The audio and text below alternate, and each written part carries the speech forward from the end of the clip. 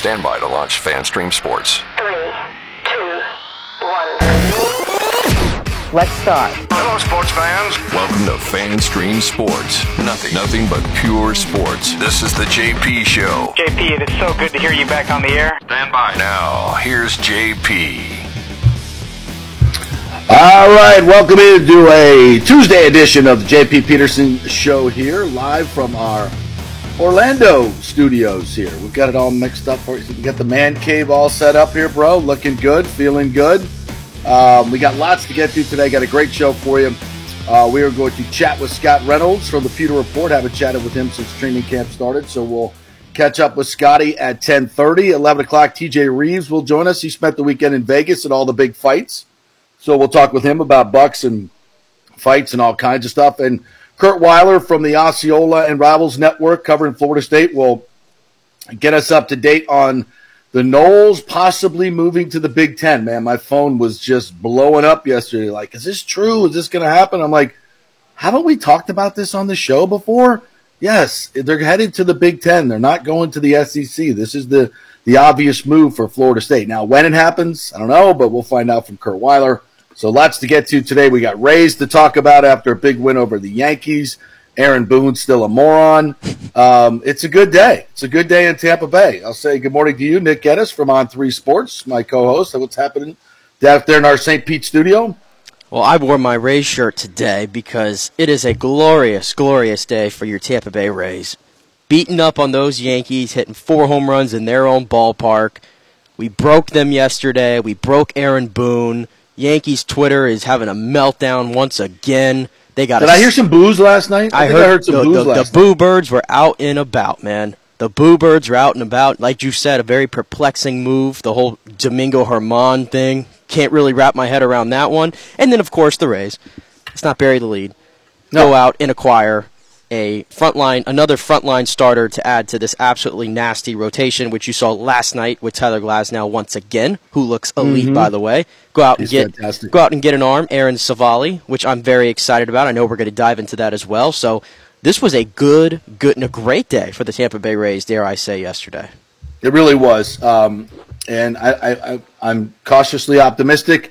And again, I know we've been talking about adding a starter for quite some time. It was a must, but would I have rather had Paul Goldschmidt? Yes, I would have. We got a poll out there about the addition of Aaron Civale, and I said I would have liked somebody else. I like the move. Civale's a great addition. We got control over him for the next couple of years. A great That'll keep us cheap, the payroll low, right? Woo! Everybody gets really excited about that. Ooh, our payroll's low. What does that ever win you? Like, what does that do for you as a fan base? Why do people get excited about that? Frankly, I don't really care what the guy makes. I just know that I just look at the numbers and what he's done. And the fact of the matter is, starting pitchers with at least 75 innings this season, there's only one man who has the lowest ERA in baseball, and his name is Aaron Civale. And he now pitches for your Tampa Bay Rays. And he steps into this rotation as your number 4 option, further strengthening what is already perhaps the best 1-2-3 in the American League. Now you have the best 1-2-3-4 in the American League in a rotation that I think is a World Series caliber rotation. I don't think anybody should debate that. And also for the price they got him, I'm impressed. I have no problem giving up a Kyle Manzardo. I know he came on last year. He stalled a little bit at AAA, but the Rays are loaded all of a sudden at first base and third base down in the minors. When you think of Meade, Caminaro, Xavier Isaac, our first-round pick, who, if you've been paying attention to the Charleston River Dogs, like I have lately, he's crushing it down there. So, and Jonathan Aranda, the Charleston River Dogs. And Jonathan Aranda as well, who hit his 19th home run the other night and continues to be on a blistering pace. And they view him as a first baseman, mind you, and it'd be a good idea to get him up and get Yandy off his feet as well at first base. So they already loaded with talent. Yes. So the way I look at it is you gave up a prospect who was already blocked by a few other guys to get another frontline starter to this rotation to help. That's the way I view it. You didn't have to give anything else up. I thought this was a very savvy move by your Tampa Bay Rays, and a guy that I didn't think was available because the Guardians are in like a game out of the Twins or something like that in the AL Central. and they're trading major pieces to their roster, which I'm a little perplexed by that one. But their loss is the Rays' gain. I thought this was a savvy move, and I'll give it an A. I give it a solid A for the addition. It's a great addition. There's no question about it. Manzardo, look, we don't have an established. Look, Yandy Diaz is a really good hitter, no question about it. He's not a natural first baseman, right? He's not a natural. He's not bad. He's not terrible, but he's not a natural first baseman. I'm not thrilled about trading a first baseman prospect like that. But you got to give up something to get something. Exactly. I get that. And this is something that was desperately needed. And I wouldn't be surprised. I would not be surprised. In fact, I would be happy if at some point the Rays gave Shane McClanahan a rest. As we see his velo going down a little bit, he just hadn't been the same guy. We saw the same thing about this point last year. Wouldn't be a bad idea for him to pull a hammy a little bit, go on a 10-day DL, IL, whatever. Be fine with me. And you have it now. You have an extra arm here that you can start eating innings. And I thought it was interesting. I was watching ESPN this morning, and they had a little interesting graphic. According to their fan graphs, the Rays have a 54% chance of winning the AL East, as opposed to the Orioles who have a 33% chance. And that's simply because of the schedule that remains. The Orioles' schedule is much harder than the Rays, according to Fangraphs. So that's interesting.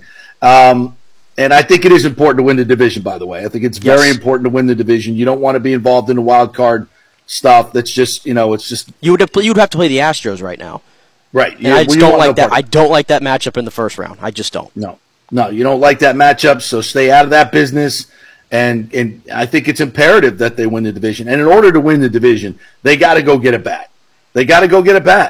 And I was reading that Paul Goldschmidt is available. The Cardinals are not pulling him back. That talks have intensified, according to the folks that really know about this stuff. The Rays are one of the teams that are interested in getting him. I think the Orioles are also on that list, by the way. The Orioles, by the way, also in on Verlander, right? If I'm not mistaken. So that would be, and they need to bolster their rotation. There's no question about that. And I think they will. I think they'll make a move today to get a frontline starter. Now, if they add Verlander, they're adding. That's a bit of that could be a bit of an albatross. That's eating $92 million over the next 2 years, because if he pitches 140 innings next year, his bonus kicks in. So that's a lot of money. But the Orioles, believe it or not, their payroll is a notch below the Rays. So they're saying, oh, you know what? We don't care. We're going to add payroll, because people forget. And, I was reading the Romano column today, and once again, there's a line in there. Great that they have control of Civale because they're a low-revenue team that has to keep payroll manageable. God, I'm so tired of hearing that bullshit. It's unbelievable. They are not a low-revenue – well, compared to other teams, they might be a little bit low revenue. Their expenses are nil. They don't pay for a stadium. They make tons of money. He's sitting on $500 million that he took out from the advance payment for the new regional TV deal. They are not a low revenue team. They have tons of money they can spend if they want to spend it. Why don't you print that every now and then, just to remind people, okay? But they won't. This is a team that has the money to go spend, but they refuse to spend it. And why not? Goldschmidt, you can have him for next year at $22 million. Sounds like a lot of money, but where the Rays are right now, 27th in payroll, still $90 million below the league average. You told me you were going to spend money at the deadline. It's a great deal. You didn't spend any money. This guy makes $2.3 million. He's going to make $866,000 the rest of the year. He's got 2 more years of arbitration. He might make $5 million next year at most. So you're still not spending any money. Go out and spend some money and get a big bopper. I've seen teams all over the league that are adding hitters. What are the Rays doing? You can't be serious. That this offense is going to carry you to a World Series championship. You can't be serious. I don't care if you hit 4 home runs last night. You can't be serious. For the last 2.5 months, your offense has been terrible. The same offense that you had last year. I got last season and 3 months of this, 2.5 months of this season to tell me that this offense is not good enough. It's okay It gets hot every now and then, but it's not good enough for championship baseball. So if they don't add a big bopper, and I'm not talking about David Peralta, then I don't think they're serious about winning a World Series. They're not serious. And yes, you're going to have to give up some prospects. I don't know what the Cardinals are asking for, but I would certainly entertain giving up a top prospect to get Goldschmidt, which would give you a great opportunity this year and next year, 2 years, with this rotation to be serious about winning a World Series. If the Rays are serious, they'll go out and get Goldschmidt or someone like that makes money, and they'll retain Tyler Glasnow for next year at $25 million. If they're serious, if they're going to follow through on what they've said they're going to do in terms of spending money, then I want to see that. And if they do it, I'll be floored. I'll be absolutely floored. And if they don't, they're not serious about it. They're fooling you folks. Well, I mean, they still got till 6 p.m. tonight to see if something happens. A Goldschmidt, I think that's almost a dream at this point. That's such a... Why? I don't know. I just can't see the Cardinals. Why not? I just can't see the Cardinals making that big of a move. It's not the Rays. It's more the Cardinals that I can't see making a big move like that and truly blowing up their core, including Paul Goldschmidt. That's just kind of the way I feel about it, and I feel like that's how a lot of teams are feeling. Like, the hitters that are coming off the market, like you're seeing, like Scherzer was moved, and Verlander might be moved. Like, hitters are a lot different. Like, who's the best hitter that's been moved so far at the deadline? Who's the best hitter that's been moved? A lot of the best hitters are almost off the market right now. Well, there's still some available. I don't care who's been moved and where they've gone. I mean, I threw you some of the names out yesterday, like the ones at Seattle. And now I think it's interesting. The Rays, if you paid attention to the reports yesterday, before they went and got Aaron Civale, they called Seattle, and they were sniffing around at some of their young pitchers, which I kind of already had said earlier or yesterday on the show that there was the report earlier that Seattle did not want to move their young guys. So clearly the Rays, they pivoted and went to go get Aaron Civale instead of, a Logan Gilbert or, a George Kirby, some of the guys they probably really wanted ahead of Civale over there in Seattle. But they got Civale, and like I said, it was a great deal. The whole thing about the spending the money, I'm going to be honest with you. I think for what they have in Aaron Civale compared to some of the other deals that have been made for starting pitchers, and I'm going to look at the other three, the big three, Giolito, Scherzer, and Lance Lynn. Those three guys netted I think, a more substantial return in some respects than what Cleveland got for Civale, and that's still with the fact that the Rays have control over him. I think that's a really big thing for the Rays. Whether you like it or not, a big thing for them is having team control over these guys for the next few seasons. The other three pitchers who got moved, are just rentals. So they can make money. Well, who cares? I don't give a shit if they make money. I want them to win. But I'm telling you, I'm telling you that I think Civale for what he is as a pitcher. It's a great move, and the only reason I'll say that it's good that they have control over him so they can go pay somebody like Paul Goldschmidt. But they're not going to do it because all they care about is making freaking money and fooling people like you that think that they're in it to win a World Series, because they're not. Well, I will say this. I think that this offense, in my opinion, and it's very streaky. It's been very streaky this year, okay? That's fair. With the pitching they have in the starting rotation and the pitching they have in the bullpen, which has been, I would say, great over the last 2 months. I think that's fair. And they've made it, and let's give them credit. They've made additions to the bullpen. Bob Stevenson, he's nasty. He's been great since they got him up here, right? And that was a trade they made. Zach Littell was the guy they got off waivers. He's been really, really good since they got him. You count that as a move. Jake Diekman has been fantastic since they got them. You add that as a move. They've essentially made 4 or 5 moves throughout the. But that's right. I would love to see them go get without hitting in the postseason. Hold up. I would love to see them go get a hitter as well. I'm just saying I think they view it this way, and in some respects I view it this way as well.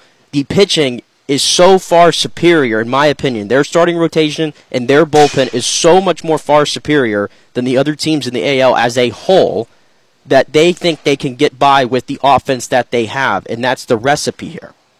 They're wrong. You know what? Exhibit A, last year. They pitched great against Cleveland. They were fantastic against Cleveland. What did they get? They did. Bye-bye. Can't score a run in 15 innings, you're gone with this offense. You want to go see that again? Fine. I'm not interested. I don't think the offense is exactly the same. It's not the same offense as last year. And I'll give you a couple examples. Was Josh Lowe doing what he's doing now last year? The answer is no. Was Luke Raley doing what he does this year? Was he doing that last year? No. Isaac Paredes, who, by the way, is on track to hit 30 home runs, like I said at the beginning of the year, he's been fantastic for your Rays in the middle of the order. Is he the same player this year as he was last year? No. He's substantially better. Yandy Diaz is substantially better. You're seeing good signs that Arwander getting going. Breelau's on his hot streak. Randy's got to get going. They have guys in the lineup. I'm not going to sit here and say this is a terrible lineup or something like that. At its best, and when they score 4 runs, by the way, they are 56-18 when they score 4+ runs, and more often than not, your pitching is going to stay under that. They can't score 4 runs. They can't score 4 runs in the playoffs. We saw that last year, even against Cleveland. That was last year. Yeah, but this is a regular season. This was a different team. This was a different team than the one last year. All the stuff you're talking about is regular season, where you're facing 30% of the elite pitching that you're going to face in the playoffs. When you get in the playoffs, it's elite pitching. This team fails against elite pitching. Just look at last night when Herman's not even elite, but when he came in, it was lights out. So listen, I saw all last year, and I've seen the last 2 months. That's who these guys are offensively. Average at best. At best. If they don't add a significant hitter, they ain't doing squat in the playoffs, and they're probably not going to win the division. Because guess what? The Orioles are going to go out and spend money. Because they know they got a chance. Have they? How do you have confidence they are? This is the same team that was tanking for like 4 years in a row and won 50 games 2 years ago. Let's wait and see after 6 o'clock today. And if the Rays go out and do something, I'll be the first one to applaud. Who's to say they can't? They acquired, like I said, they acquired a frontline starter with team control for the next 2 seasons, and they only had to give up 1 prospect who was blocked by a lot of other guys. Yeah, I'm not saying that's a bad move. But I'm saying they still have flexibility. They still have flexibility to make another move if they want to. Go do it. Go do it. Show me. Go do it. Well, we'll see you got till 6 o'clock. Let's go. You got till 6 o'clock to see what happens. But I don't think you should. Because Neander's out there making deals, and Stu's probably sitting there going, counting his money, going, no, no, no, no, no. So let's. Well, all I'm saying is, if it's not a Paul Goldschmidt, I don't think you should be that disappointed. If it's not something as big as that, this is why I'm being so. Because I know Stu's watching, and he's going to do this just to spite me. So in the end, I'm going to get what I want. I'm either going to be right or get what I want. So I'm going to win by tomorrow. Either way, I'm either going to get Paul Goldschmidt or a big hitter, or I'm going to be right. So either way, I win. But thanks, Stu. Yeah, I know how you work. Jeremy says trade for Longo, ? Well, he's on the injured list, so he can't be traded. Yeah. Unfortunately. There'll be no Longo reunion this year. But no, I mean, I don't know. I think just in the grand scheme of things, like I said, I love the move yesterday. They still have the flexibility to go make another one if they like. I don't get caught up on the money because I think the deal that they made yesterday, I think, is a better deal than what the Rangers did for Scherzer. I think it's a better deal than what the Angels did for Giolito, and I think it's a better deal than what the Dodgers did for Lance Lynn. I would agree. I would agree with all that. Great job. You made a good deal. Now go out and complete the team. All right, let's get into some other things here because we got. We're going to talk a lot of Bucks today with Scott Reynolds at 10:30, TJ Reeves at 11. So I want to get into a little bit about the game last night as well. Great job by Glasnow. 7 innings, 3 hits, 8 strikeouts. He's the key. He's the key to this whole thing. If he can stay healthy, and obviously McClanahan as well, we've got a great shot at doing what we need to do. And your boy Brandon Lau with a big home run last night. Let's listen up. If you got that ready to go. Yeah, let me cue the Brandon Lau home run, who was on an absolute heater.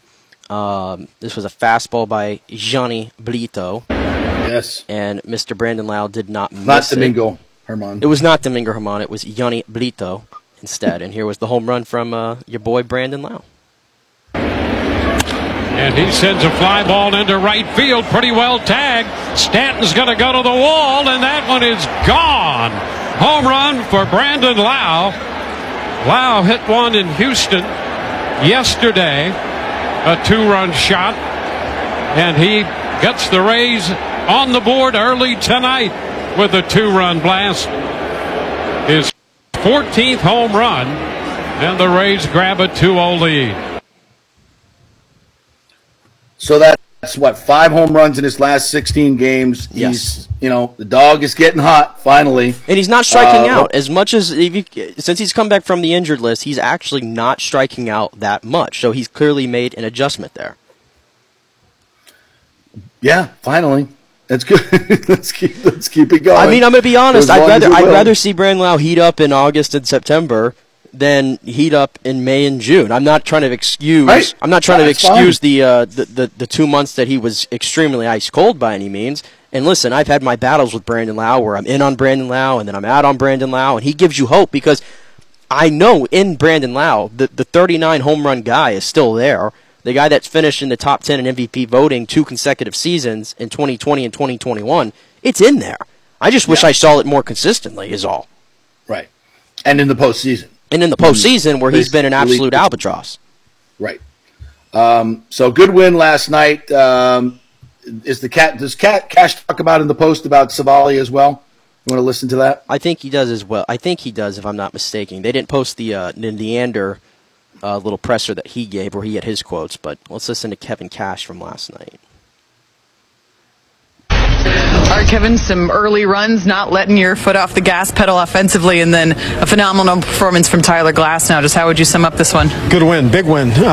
Something to build off for to be able to get out of Houston the way we did and then come in here and play really, really well. Clean baseball for the most part. Glasnow was really good. Always nice. Brandon comes up, hits a home run. Wander tacks another one on. The home runs kept coming from Isak and J-Lo. Highlight certainly Glass. Yeah, Glass now 3 consecutive starts now, 7 innings. Has he just hit his stride with that efficiency? Yeah, I mean, I don't recall him doing that in the past with us. I don't know if that's the first time to get there, but he is. He's super efficient and pretty dominant. I mean, when you go through a whole outing and there's only one pitch you want back, and I think it was probably the breaking ball to Bowers, you got to be really pleased with yourself. Brandon Lowe said he's been watching video from 2020 and 2021, which we know what we saw from him there. What's the difference you're seeing from him this past couple weeks? He does look similar to that form for sure. I know the home run was big. Might be just as encouraging that he drove that ball to left center like he did. When Brandon's at his best, he can hit balls out of the ballpark anywhere. I'm shocked that ball did not get out, but happy for Brandon. Not to over dramatize, but did it feel and look a little bit more like you were playing earlier in the season with a bunch of different guys contributing, hitting 4 balls? Yeah, definitely. It did feel that way, and want it to continue to feel that way. And then Glass, now what is working so much, you think? I mean, it's just he's in the zone constantly. He's throwing strikes. The hitters have to go up there and respect that he's going to throw a strike from pitch 1. He's working ahead of everybody, and when you have that type of stuff and complement it with the strike throwing, he's putting himself in a spot to have some really deep outings. I feel like Wanderers maybe refound something a little bit. Wanted to see results. He's putting them together. I do, and said, told him today that he had a really good series for us in Houston. It can motivate you playing these types of teams, and I feel like he's the intent behind his swings. Today he was looking to drive a couple pitches, so happy for him as well. A little bit of a concern there with Yandy for a minute. You know what? Not overly concerned. I mean, we'll always be concerned when he grimaces like that, but he's going to have to manage this, and he knows that, I think, probably the rest of the way. Ideally, if there's times to get him DH or, if we got some off days coming, that'll help, but he wants to be in there. Strange at all thinking Herman got scratched, then he comes out of the bullpen, or that was actually on the table? No, I didn't know, but, I mean, they gave us plenty of heads up that Brito's going to start, so, no.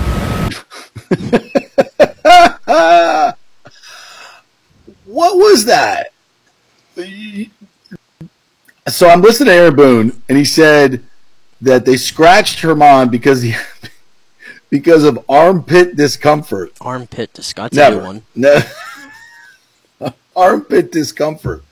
Then he said he threw off the mound around 6 o'clock and was fine. Right. How do you not start him then? I thought Aaron Boone was trying to be like Kevin Cash and try to be one of those smart managers, but he's really not. That's just the way I kind of viewed that one. It's just a perplexing move over a pitcher who I thought has really had the Rays number the last few times you faced him, and then you go with the youngster Johnny Brito instead, and he's got some nasty stuff. I saw that in glimpses last night, but clearly the Rays had no problem hitting it. Hit 4 home runs off the guy, and that just kind of sums up who the Yankees are They're It so does. It so does. They're dysfunctional. They're so dead in the water. There's no hope for the Yankees. There's no hope, and I take so much joy that at the trade deadline, the Rays get to play them and just get to let them know where they stand. Last place in the AL East. I absolutely love it. Love it. And then he comes back and says, and then Herman said he was okay and wanted to pitch. So he goes out there and pitches 5 great innings against the Rays, but it's too late by that time. And the Rays pitching was fantastic, but Booney, I think you're right. I think he's like, "Ooh, I'm gonna throw an opener at them when they're not expecting it, and we get them off balance, and then I'll bring in Herman." Yep. And I'm like, "Yeah, damage already done, you knucklehead." Golly. Yeah. And by the way, a note real quick on the offense that you're not sold on, by the way. And maybe I don't even know how I really feel about it. I'm not trying to excuse the last 2 months of the season, but I just wanted to feel good about the Rays today because I've had a lot of negativity, and I think rightfully earned towards this team. I mean, it's the first time they've won in back-to-back days, if you can believe it, since June. They just went a whole month without winning in back-to-back days, okay? So not everything was always rosy, but I'm trying to enjoy it a little bit today. They made a great move. They've won 3 of their last 4 against the Astros and the Yankees, 2 teams that we despise. So I'm trying to enjoy it a little bit. But Isaac Paredes last night, and I don't know if we talk about him enough, he took the lead yesterday for the Rays in home runs. I believe he leads his team in RBIs as well.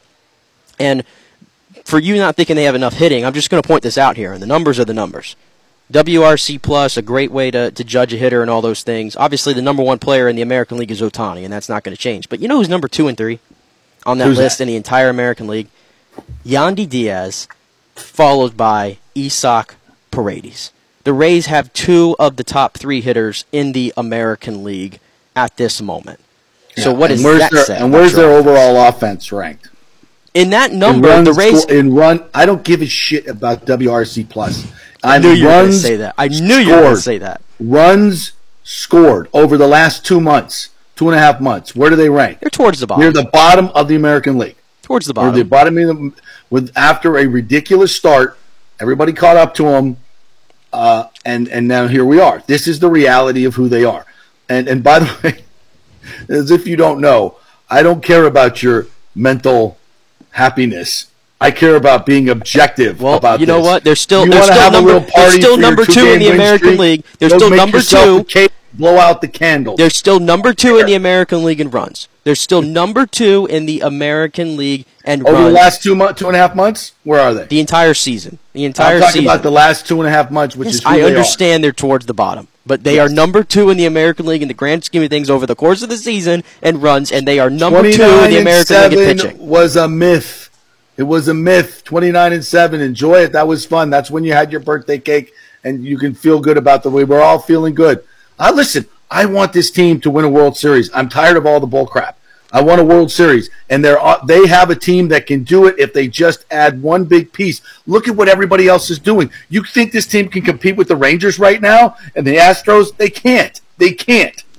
What if the Astros are doing nothing? They may not even be able to compete with the Orioles. They've got to do something. This is the same shit they do every year. They give you a little bit of hope, play meaningful games in September. He cashes his checks and moves on. I'm tired of it. Put your money where your effing mouth is. You're so negative today. You're so negative. The Rays are going to catch the Orioles in the American League East. I'm just going to put that out there right now because the Orioles do not have the frontline starting pitching, in my opinion, to hold up when we get to the meaningful games which begin tonight in August and September.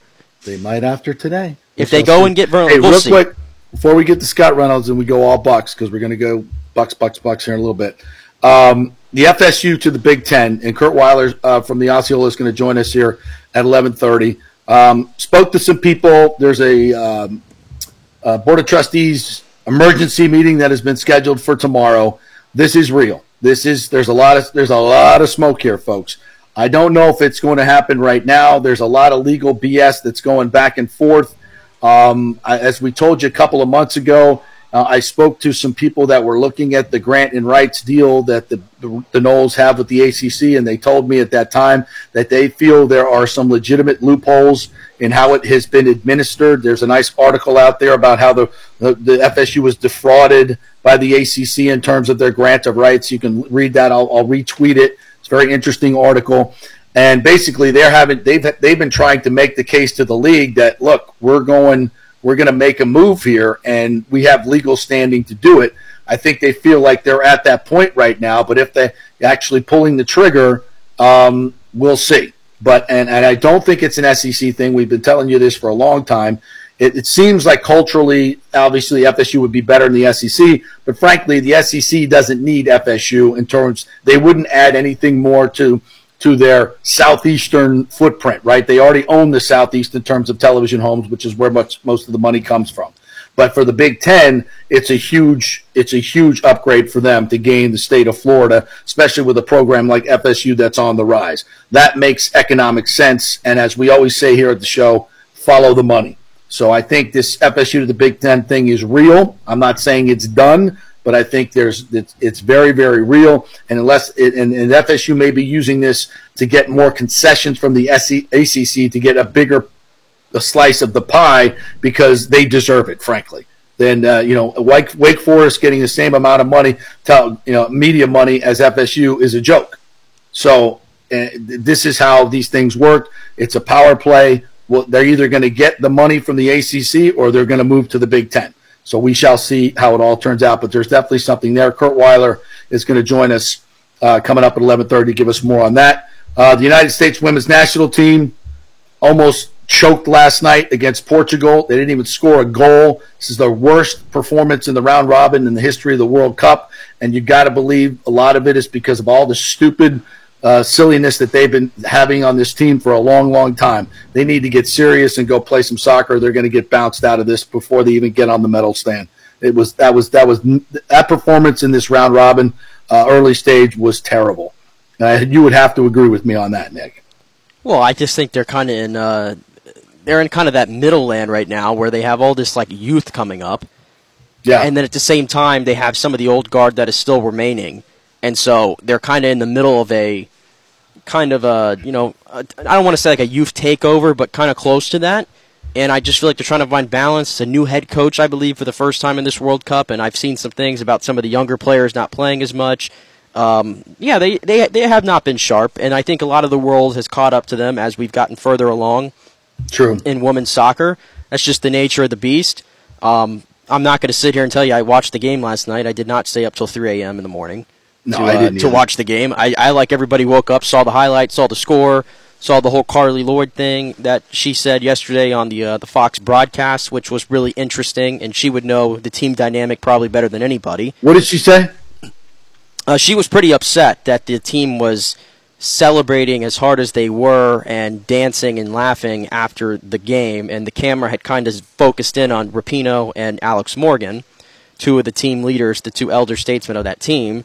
And she called it pretty unacceptable, and I've never seen something like this, and they need to start, she said she saw a lack of passion on the field, and that I think her money line was, why are you celebrating? The post was the player of the game, which if you saw there in the 91st minute, that Portugal shot that hit the post and would have gone in, and that would have doomed the U.S. So a lot of division, it seems like, over the U.S. women's national team, depending on how people feel about them. But I'm still rooting for them. I am too. Most of them. All right, we'll take a quick break, and when we come back, Scott Reynolds will join us for the Pewter Report. We're going to go all Bucks all the time for the next half hour, 45 minutes. Lots to get into. The quarterback competition, what we've seen so far, first day in pads, all that good stuff. Scott Reynolds coming up next here on the J.P. Peterson Show, brought to you by the Jeeves Law Group, JEEVES. lawgroup.com. Get the personal attention you so richly deserve. Great folks over there. If you have any legal issues whatsoever, certainly if you get into an accident, it's got to be your first call, because they will call you back and they will give you great personal attention, and they will fight for you and get you a great settlement. The Jeeves Law Group. Back in 3. Stay with us.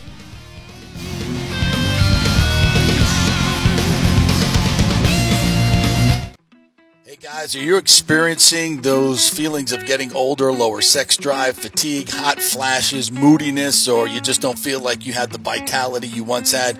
It's a chronic problem here in the United States. You're not just getting old, it's likely low testosterone. Studies over the last 20 years show a shocking decline in younger males aged 16 to 39. Older men have seen a sharp decline as well, so do something about it. Go see my friend Christopher Lugo at Bay Area modern medicine. Look, testosterone replacement is not a frivolous treatment. It takes a professional, targeted approach that focuses on total body wellness, vitality, and emotional stability, not a one-size-fits-all approach like many clinics use. They will monitor your blood work and adjust your treatment as needed for optimal results. Folks, I've been on testosterone therapy for over 6 years, and it is a life changer. You will feel and look better than you did 10 years ago. Give them a call at 844-977-3477 or go to BAMMC.com.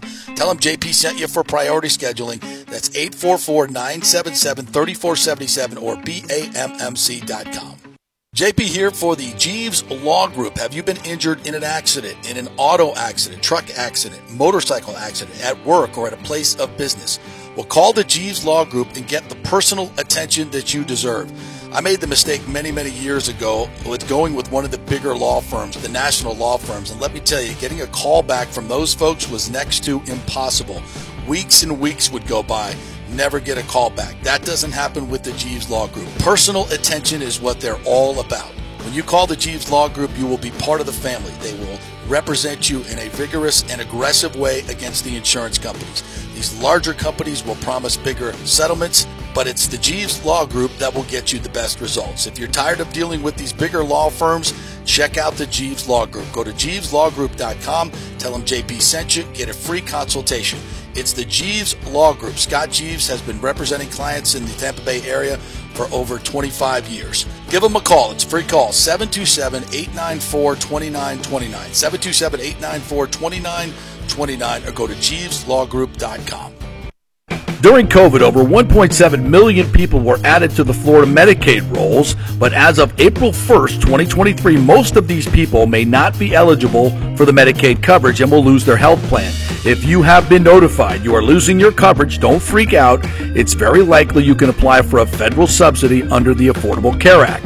Just call 877-652-0244. Our representatives will walk you through the whole process, get some basic information on your income, number of kids, and then they'll find a plan that best fits your needs. In fact, with the new laws, 90% of Americans qualify for reduced or free health care. You can select great plans like Florida Blue, that's my carrier, love them, paying $800 left after making the call. 877-652-0244. Our highly trained professionals know all the intricacies of the new laws. They will do all the work, you save tons of money. So if you're being dropped from Medicaid, fear not. Call 877-652-0244. Get real health insurance, free doctor visits, free blood work, no deductibles. 877-652-0244.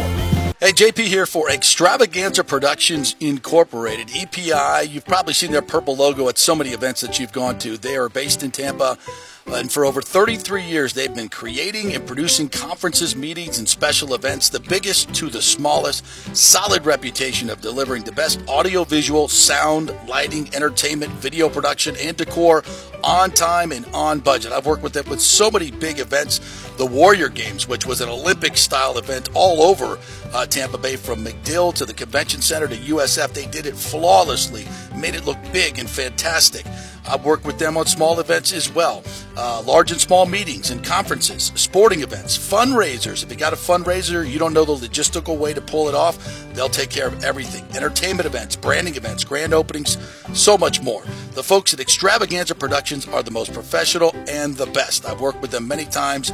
They are fantastic. You can contact them through extravaganzaproductions.com or call 813-621-4700. Extravaganza Productions, they are awesome. Coming back at you. Now, more with JP on FanStream Sports. It's only just begun.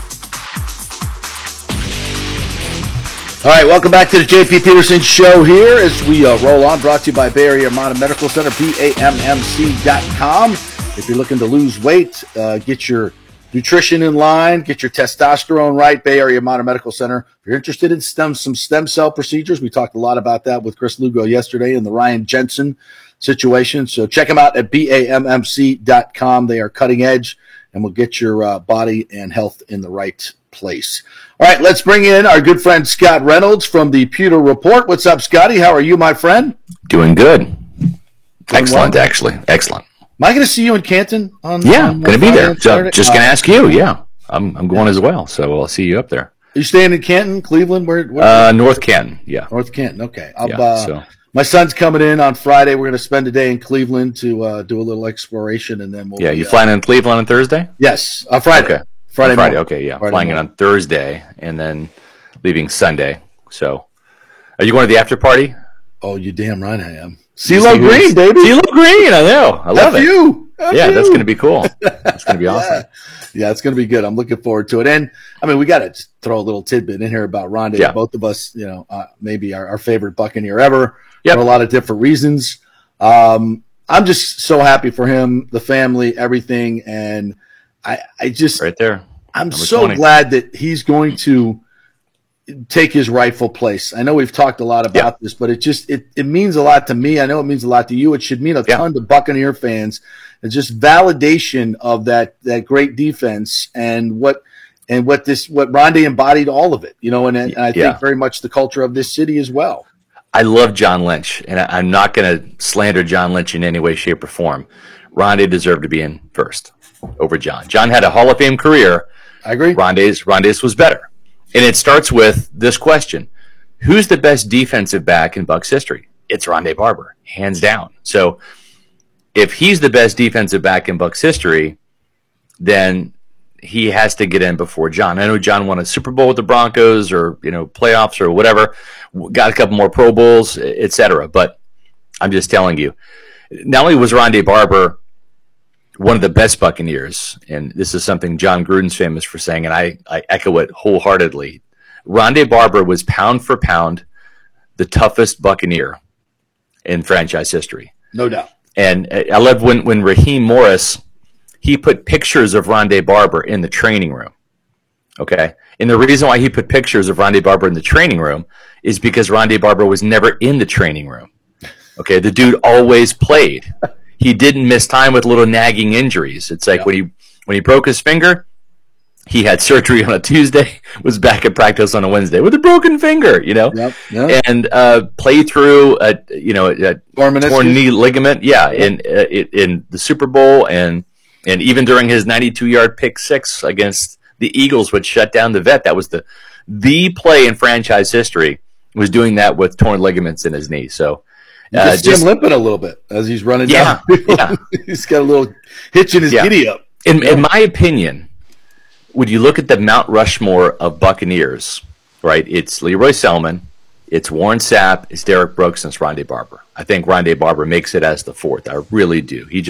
No one played longer. No one played more games. He was the second leading tackler in franchise history behind Derek Brooks. I don't know that anyone's ever going to play 16 years for the Buccaneers. He is just special. The only member of the 45-20 club. Just a phenomenal career. Yeah, tremendous. All right, let's talk about this. What we've seen so far in camp. We haven't had John since we started. And I guess we'll start with the headline. Kyle Trask is for real. Yeah, and he's gonna battle Baker Mayfield.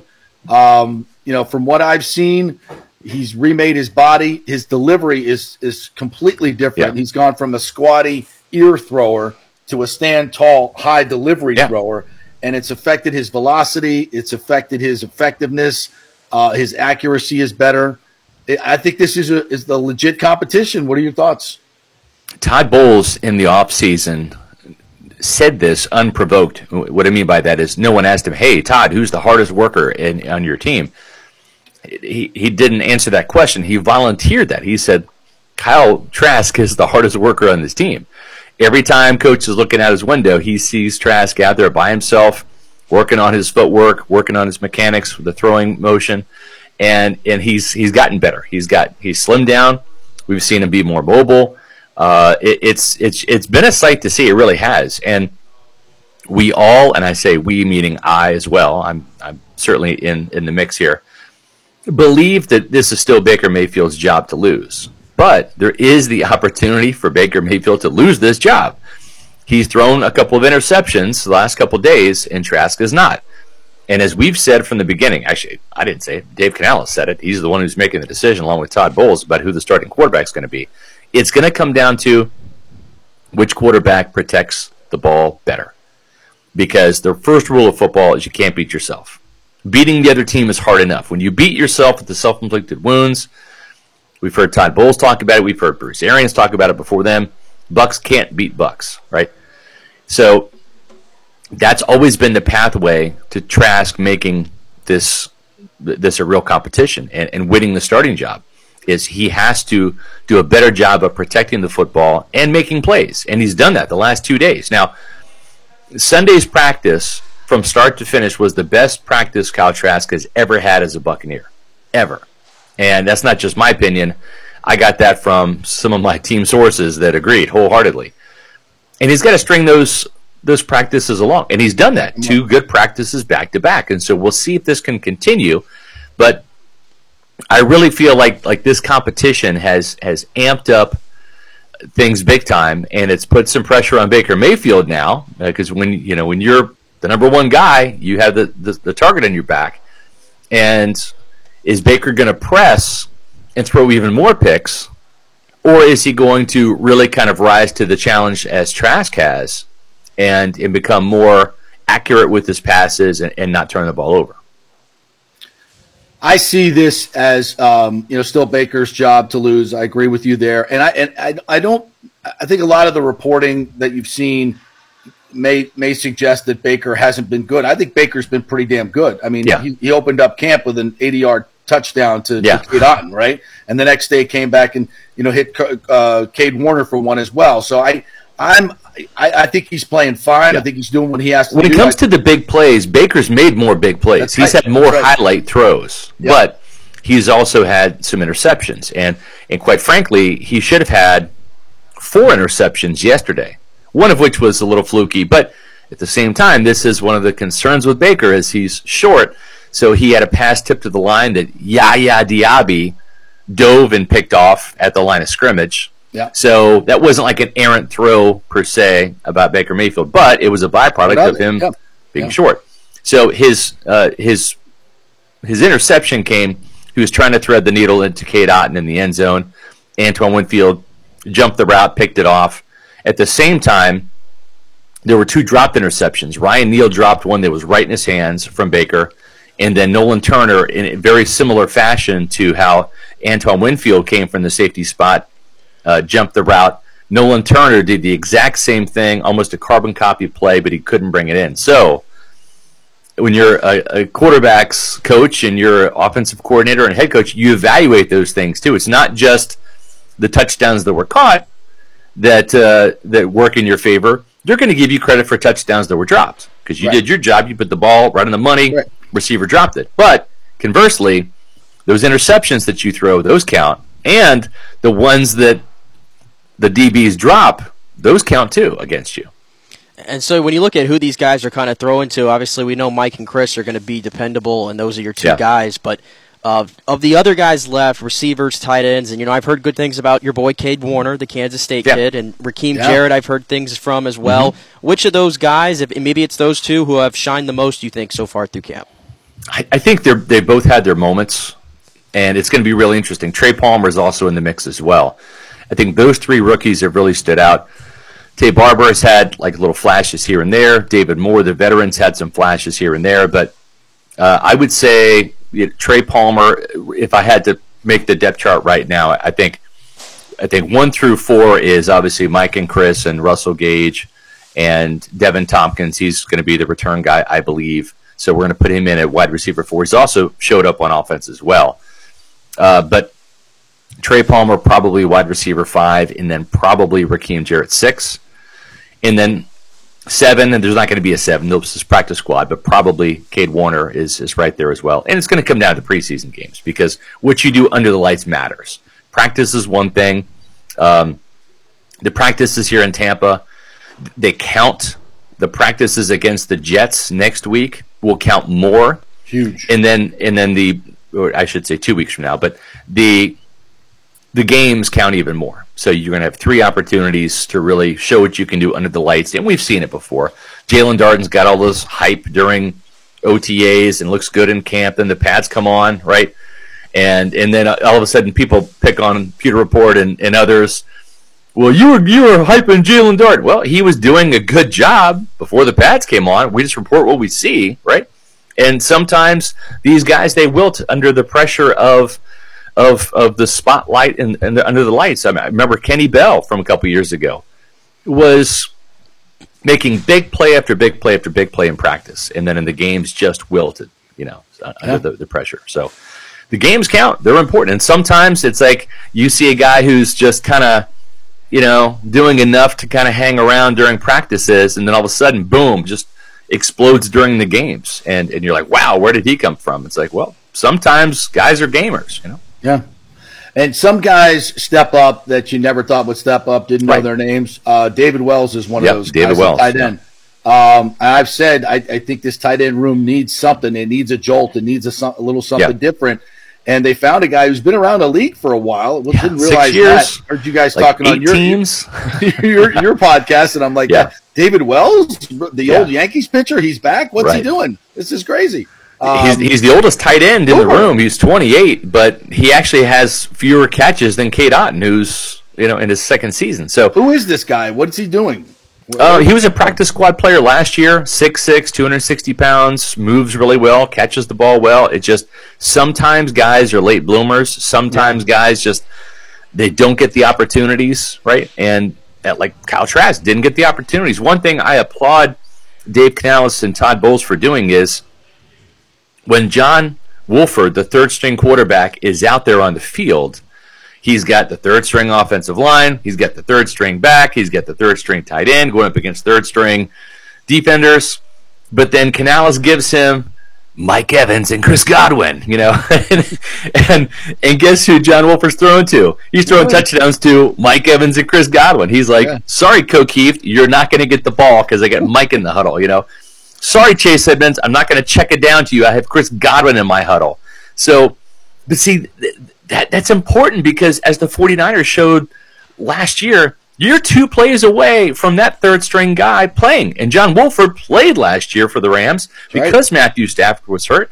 And why would you want to do to John Wolford what you did for the last 2 years under Byron Leftwich with Kyle Trask, which is never give him any reps, even in practice, with Mike Evans and Chris Godwin, right? And so it's only a couple plays, but at least on Sundays, if you have to play Wolford, if there's an injury or ineffectiveness or whatever, and he has to go out there, he's got something that he can build on and remember and rely on from camp. Hey, I've thrown a fade touchdown pass to Mike Evans. We're down here at the 13-yard line. I know what to do. Mike knows what to do, right? So just those little things just show me how much Dave Canales just gets it as a first-time offensive coordinator.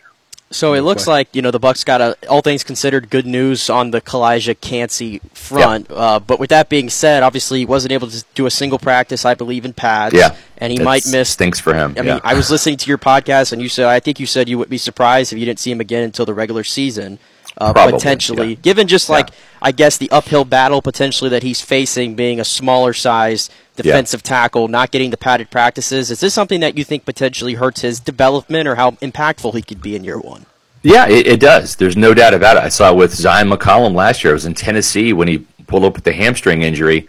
Now, he wasn't counting on being a starter, right? You had Sean Murphy-Bunting even in the mix, so he was really cornerback 4. But like we talked about, you're a couple injuries away, a couple plays away from starting, and we saw Zion McCollum have to start last year because Sean Murphy-Bunting missed time, Carlton Davis missed time, Jamel Dean missed time, right? So, and I had a very frank conversation with Zion the other day after his pick 6 in camp off Kyle Trask, and he said, I felt behind all year. Like all year long, it's just I was like a step behind trying to play catch-up because once you're in season mode, the teaching stops.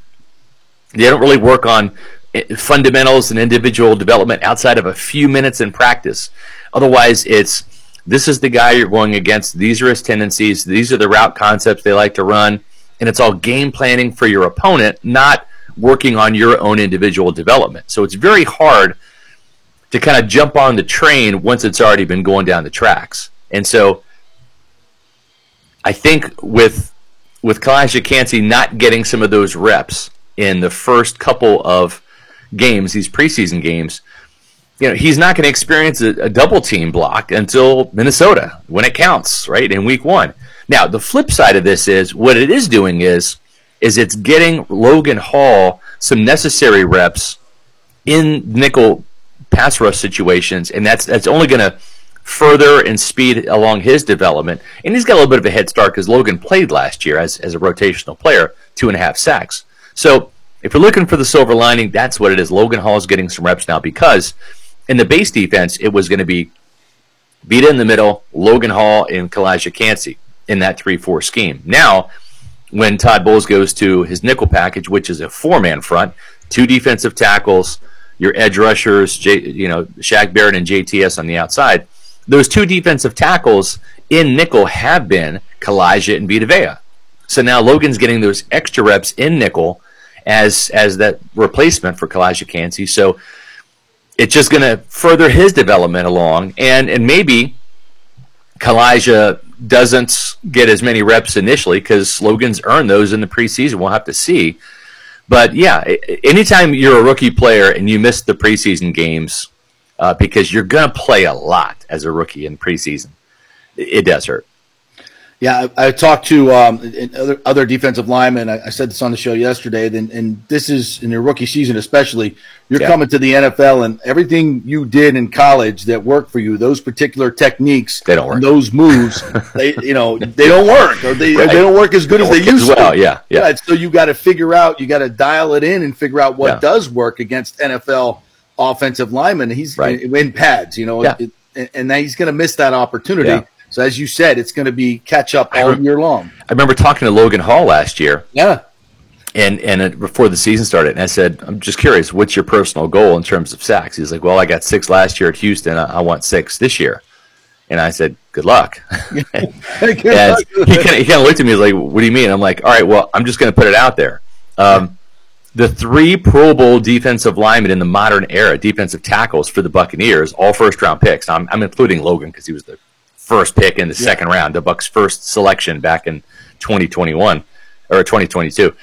And I said, let's go back and see. Warren Sapp as a rookie, 3 sacks. Gerald McCoy as a rookie, first-round pick, 3 sacks. Do you want to guess how many sacks Vita Vea, first-round pick, got for the Bucs as a rookie?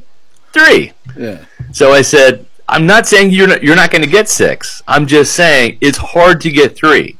And what did Logan Hall end up with? 2.5. So it is so hard for rookie defensive tackles to come in and just make a huge impact. It's a position that you're going up against guys, and there is a thing, and trust me, my 20-year-old son Caden and my 18-year-old son Logan know exactly who the strongest man in the house is. It's 51-year-old dad here, because grown man strength is real. It is. You can lift all your weights and flex your muscles and stuff. Let's go out in the backyard and we'll see how those muscles work, right?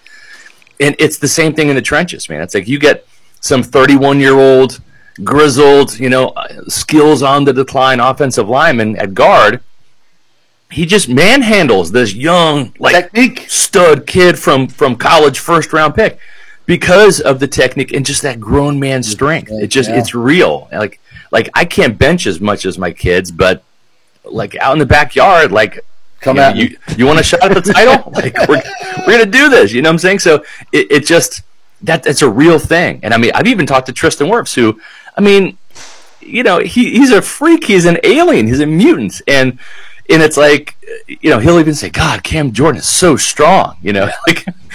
But you would look at those two, and you're like, youth should be served, right? There's football. It's a young man's game. In the trenches, it's not. It is still an old man's game. You got to have that old man's strength.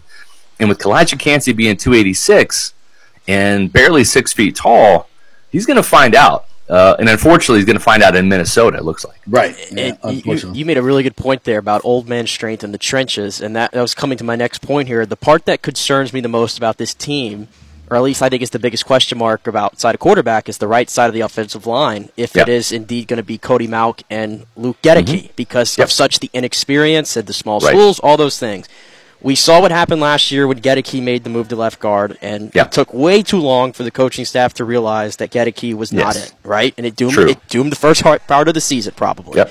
Do you have confidence in Todd Bowles this year around, knowing the stakes are a little bit higher for him as a head coach, that if this does go south, and I said the first 3 weeks are going to be telling because those guys are going to get tough matchups with Minnesota and Philadelphia early on. Yep. Do you have the confidence he'll make the move then, or be a little bit more of a shorter leash on these guys? I think so. Cody Mauch got bounced around yesterday in some individual drills I was watching. He got lifted off his feet a couple times, and I was like, welcome to the NFL, young man. The funny thing is, when Cody Mauch, he's hit the deck in 11-on-11 at least once per practice. And you know who the guy doing it is? Pat O'Connor. Yeah. Pat O'Connor, for whatever reason, is like the kryptonite for Cody Mauch. And Pat O'Connor's gotten big. He's like 305 now. When he came in from Eastern Michigan a couple years ago, he was like 260, 265, kind of made it as that big special teamer, and has carved out a nice role for himself as a special teams ace for this team, plays every unit on special teams as a blocker or a penetrator and punt, coverage, kick coverage, all that stuff. So, but he's been the guy that has been planting Cody Mauch in practice. So, but yeah, there are some concerns for sure because it's very young and inexperienced on that side of the ball. However, this offense, there's no 7-step drops. There just aren't any. There really aren't even 5-step drops. They get rid of the ball so quickly, and if they're going to take a deep shot, it's usually max protect, and it's usually a two-man route. And thankfully, the two-man routes have actually worked. I mean, it's been the tight end getting wide open, or it's been the deep shot to Mike. So I feel pretty good that this scheme is designed for the quarterback to get rid of the ball so quickly. The number one route that this offense runs that I love is slants. Slants, yeah. Because you've got guys that can really jet. Raheem Jarrett, Devin Tompkins. These guys can absolutely get yak, instant yak. David Wells is fast. Cade Otton has got some jets as well for a tight end. Then you got some bigger receivers like Mike and Chris who they're not super like one-step explosion guys like Devin Tompkins is, but they're big guys. So all of a sudden, you got a 6'1", 210-pound Chris Godwin or a 6'5", 220-pound Mike Evans. Or David Moore. Right. 6 foot 220. And, they make that quick cut. All of a sudden, they're using their big body to box out that cornerback or that safety or linebacker, whoever they have in trail coverage, like in their hip pocket. Now you're asking those guys to make a tackle against a big receiver, right? And they're already kind of being boxed out, so they're not going to get the ball, so it's going to be a catch. And I think that there's more potential for yards after the catch for these players I mentioned, especially Mike and Chris getting some yak, because it didn't happen nearly as much unless it was a go route in the Bruce Arians offense, because so many of those routes were either short outs or they were comebacks or curls. Yeah, and it's fine if you have an explosive receiver that can catch the ball, turn and make a quick cut, and then juke their guy and get yards after the catch. But otherwise, you're catching the ball with your back to the end zone, and there's very few opportunities to make yards after the catch. At least with the slant, you've got your target on the run, hit him in stride, and a big guy like Mike or Chris, they can shake a tackle, and then boom, all of a sudden 8 yards turns into 18 before you know it. Well, Scotty, great stuff as always, my friend. Love having you on the show. I look forward to seeing you up in Canton and celebrating Ron. It's going to be fun, man. Thank you so much. Tell everybody where they can find all your content, the podcast, which I listen to every single day. Tell them what's up. You can find out our podcast. Not doing one today because there's a night practice from 7 to 9, but we'll recap that tomorrow at 4 o'clock. All of our podcasts are at 4 o'clock. Typically, on the days the Bucs will practice during the regular season, there'll be Monday, Wednesday, Thursday, and then we'll have a podcast recapping the game on either Saturday for a preseason game or Sunday for the regular season games. You can find all of the podcasts on Pewter Report TV. That's our YouTube channel. And you can follow us on X, which used to be known as Twitter, Facebook, Instagram, Threads, at Pewter Report. And, of course, don't forget the mothership, pewterreport.com, where all of our stories are, pewterreport.com. Thanks, partner. We'll see you in Ken. Appreciate it, guys. Thank you. All right, quick break. When we come back, Bucs sideline guy TJ Reeves will join us. He was out in Vegas for all the big fights, so we'll talk about that. We'll talk some Bucs. probably talk a little bit of Rays, maybe some college football. It's all coming your way here on the J.P. Peterson Show, brought to you by Bay Area Modern Medical Center, BAMMC.com, the great place to go get healthy, get your testosterone right, get your nutrition right. It's all there for you at BAMMC.com. Back in 3. Stay with us.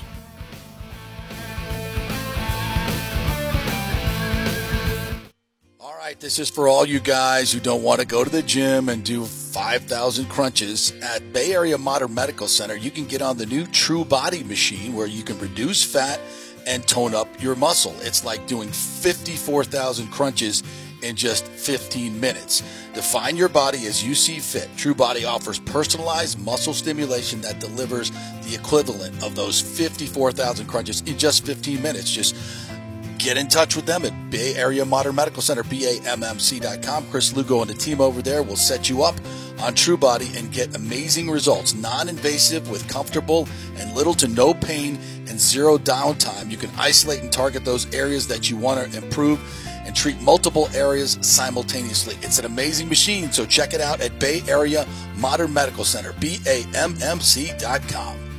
Well, Fitz the mortgage guy did it again. A listener heard his ad, was going to another big bank, but called Scott Fitzgerald at American Mortgage Services of Tampa, and Fitz saved him $618 on his monthly payment. Are you kidding me? Folks, that's big money. Rates are going up, they're going down, they're going all over the place. Scott will shop your loan and save you lender fees and get the best rates. Email him, scott@amstampa.com, or call 813-294-7595. That's Fitz the mortgage guy. Lots of stuff going on right now, and these rates are going all over the place. You need somebody knowledgeable in the market that will work hard for you and get you the best deal. That's my man Scott. He's done 3 loans for me, done thousands of loans for local folks here, works with a lot of the coaches and players in the area. He's the guy. 813-294-7595, or go to scott@amstampa.com. Insurance coverage can be confusing and expensive. I mean, where do you start? Which companies can you count on to pay out fast and fair? Well, call the great folks at Italiano Insurance. It's a family-owned business. Jeff and Nat Italiano are carrying on the 60-year-plus tradition of giving amazing customer service and giving back to the community through their annual backpack drive for needy students and their support of the local pediatric cancer patients. But it's the customer service that sets them apart. They can shop all your insurance needs and save you big-time money. Don't hop on the internet and waste time looking at some bogus reviews. Talk to knowledgeable agents and not some voice-generated robot. These are confusing times for homeowners, and Italiano's team of experienced professionals can provide the right coverage for every situation: home, auto, business, life. It's Italiano for all the pieces of your life. Call 813-877-7799 or go to ItalianoInsurance.com. During COVID, over 1.7 million people were added to the Florida Medicaid rolls, but as of April 1st, 2023, most of these people may not be eligible for the Medicaid coverage and will lose their health plan. If you have been notified you are losing your coverage, don't freak out. It's very likely you can apply for a federal subsidy under the Affordable Care Act.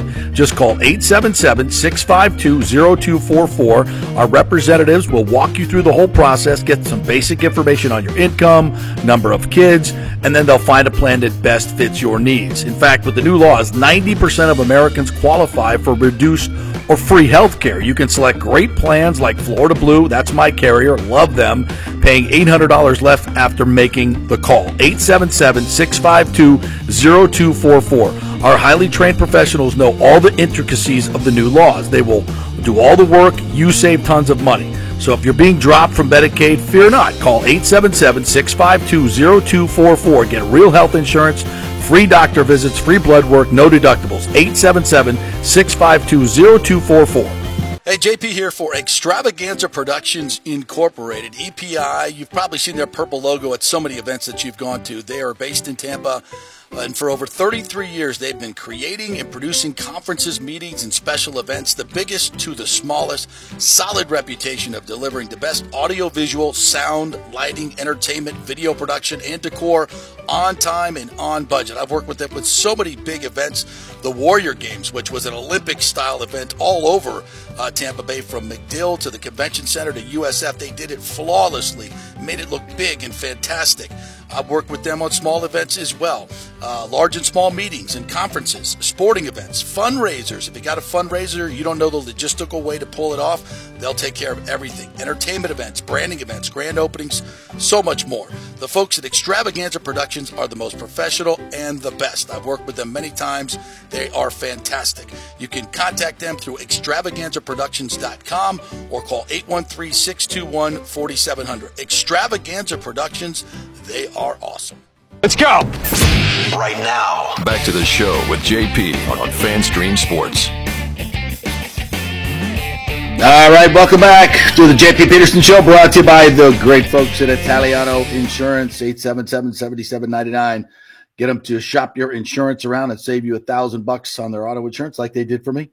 All right, let's bring in our good friend, TJ Reeves, Bucs sideline guy. What's up, TJ? How are you, my friend? You made it back from Vegas. You did not melt. I did. And my goodness. All right. So I have just, let me set the scene. First of all, good to be with you. I've just walked the dog in the Tampa heat and humidity.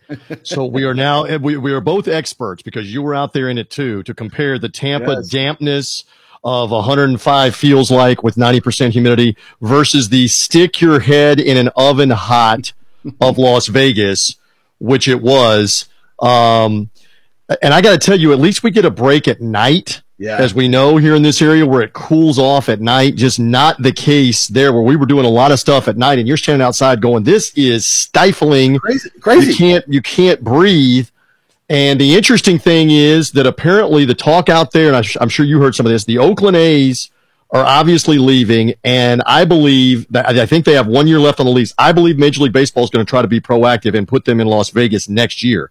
In which case they got to play in the outdoor minor league baseball park that does not have a dome, that does not have climate control.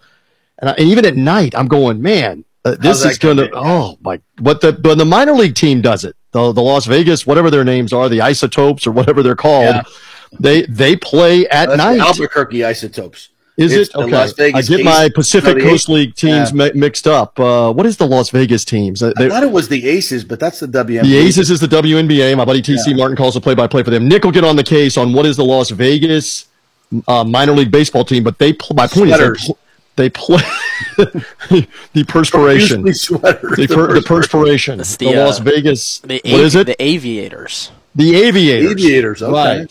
As opposed to the incinerators. It should be the incinerators for how hot it is to try to play at night. But anyway, I had a great time out there, and I know you want to talk a little bit about that and then about the Bucs. So I'll show you a couple of photos.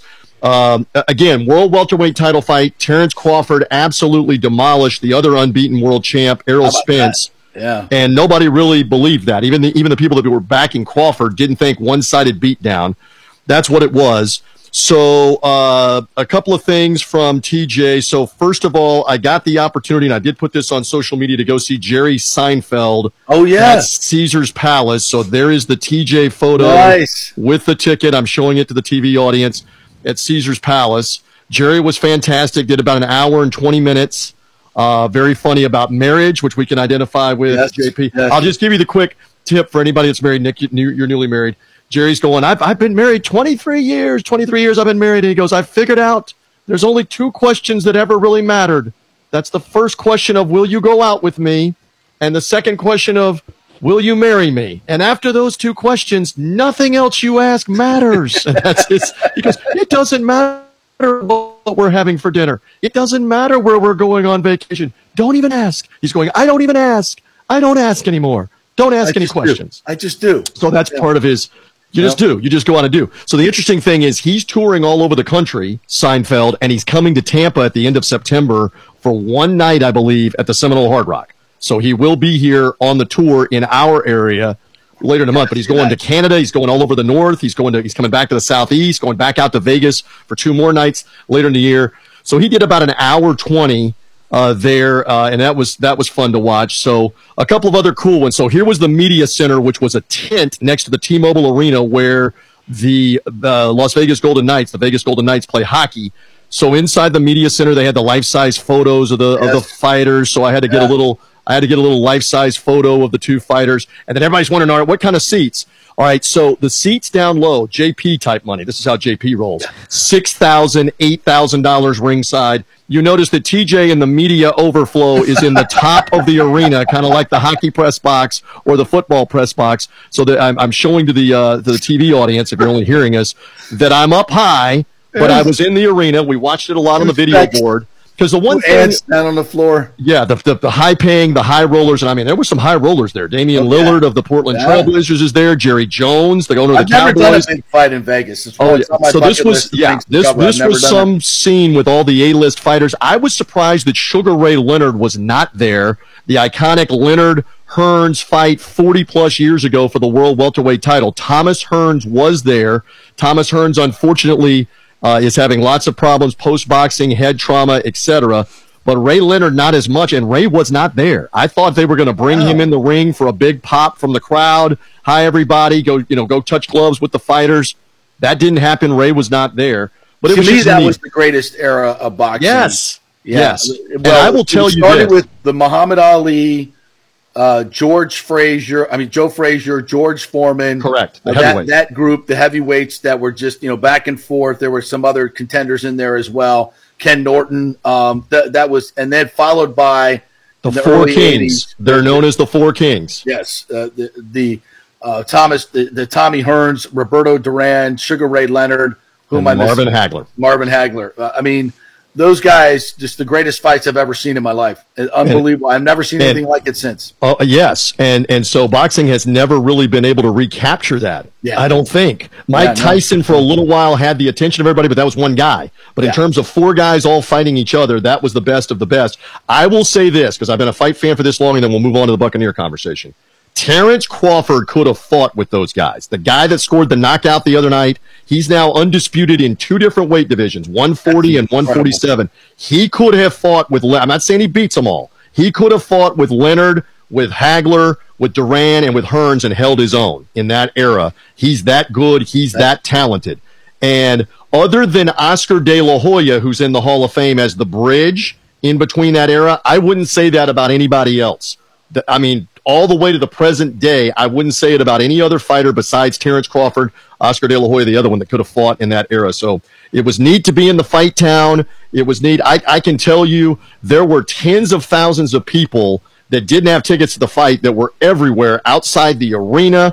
They even opened up the MGM Grand Garden Arena. So we got T-Mobile over here, and then across Las Vegas Boulevard, as you know, over here is the MGM Grand. So the MGM Grand opened up the big Grand Garden Arena to show it on TV. That's not where the fight was. And they had over 10,000 people pay whatever, $50, $75 to go watch on TV across the street. So it was crazy. It was crazy to watch all of that there the other night. So fun to be part of that in Vegas. Yeah, no we'll doubt. See if we can get JP back in here. He had a little connection. What did I bounce him? Did I bounce him? He'll be back here in a minute. But Nick, I just got to tell you, I survived. I'm still on the Pacific Coast body clock at the moment. I think I'm better today. It's usually like the second day. I got back Sunday night. I should be okay. These are first world problems. Now we get ready for Buccaneer training camp and everything else that's going to go on. Yeah. But it was a fun time. I was going to ask you one more question though about the boxing, because I like getting to get these new topics. Like I find myself like I'm a newer boxing fan. I didn't watch I watched a couple Floyd Mayweather fights during his heyday, found it incredibly boring, and was like, why am I watching this? I'm going to go watch UFC. Which on Saturday night there was both events going on. Right. I went out, downtown to Soho I hate going out, but I went out just so I could have the split screen of UFC and the boxing. So I had my eyes on both. And I'm ignorant. Where was the UFC? Was it also in Vegas? It was in Salt Lake City. All right, so it was in Salt Lake City. But the pay-per-view was getting a lot of attention in Vegas because there was a couple of places that had it up on the marquee. Come watch it here, like in a big ballroom in Las Vegas. So how did you find it in comparison?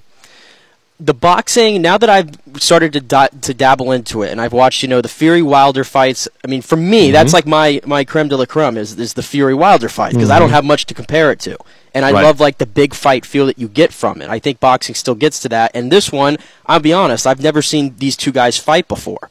But I hear all the hype, the fact that they're in like separate, like there's all these WBCs and this and that, and it's ridiculous. And it sounds like they finally got this one together. It was like years in the making, so there was all this hype coming in. So I'm just going in fresh. And obviously Crawford goes out and dominates him, which is what nobody predicted. Found that very surprising. But now that I've dabbled into Terrence Crawford, I'm looking at the record, I'm looking at all this stuff, and I'm like, man, like, and again, Floyd Mayweather for this generation is generally seen as the greatest of all time for this generation, right? But is Terrence Crawford like approaching that level, you think, of stardom? Oh, it's Hall of Fame level stuff. I mean, he's got 40 wins. He now is a world champion in 3 different weight divisions. He is the second fighter ever to hold all 4 belts in 2 divisions. So he's the undisputed champion. He's had 8 title fights, Crawford, and then I know we're going to move on to the Bucks here in a second. He's had 8 title fights at welterweight. He's won all 8 by knockout. So he is a big-time talent, and he is in his prime. And, again, that guy could have competed. So good for boxing. They had a big weekend, always in the summer. Boxing always capitalized in the summer. And so it did again here in this case, and I would encourage you, Nick, and any other fight fans, go watch that Showtime documentary, The Kings, for those 4 fighters, Leonard, Hearns, Hagler, Duran. You get the whole story for those 4 episodes of how they all fought each other, and they're all 4 Hall of Fame iconic fighters. Terrence Crawford, again, belongs in that conversation with those guys. So there you go on that one, JP. We were just waxing a little bit on some boxing. We can talk some Bucks. Crawford knocked me out. Crawford knocked me out for a little bit there. Hit me with a right cross. Let's get into the Bucks a little bit. I've been out there for a few of these practices, and that they've actually caught a break the first few days weather-wise, but Sunday was blistering hot. But this competition between the quarterbacks is legitimate, and there's no question that Kyle Trask is here to put his stamp on.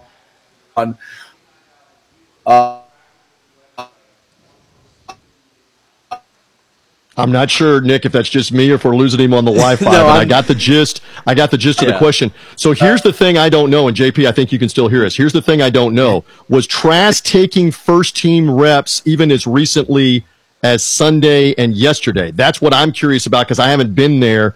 So is he taking – that's one of the big questions is, are they alternating 1 and 1A with the reps? That's what I'm most curious about, guys. Yeah, they've been kind of alternating first-team reps for the entire camp, yes. So yes, they are. And again, you've been out there, and JP, I'm hearing you better now. You've been out there, and they're going to make mistakes. So I keep seeing on social media, Kyle Trask threw an interception. Baker Mayfield threw an interception. Well, it's training camp practice. So that's part of it. I don't know if you can early gauge who's looked good. Have they both looked good? I don't know. This is what everybody wants to know as you build to that first preseason game with the Steelers. This is what everybody wants to know on, are they both going to play in the first half with the first team in the first preseason game?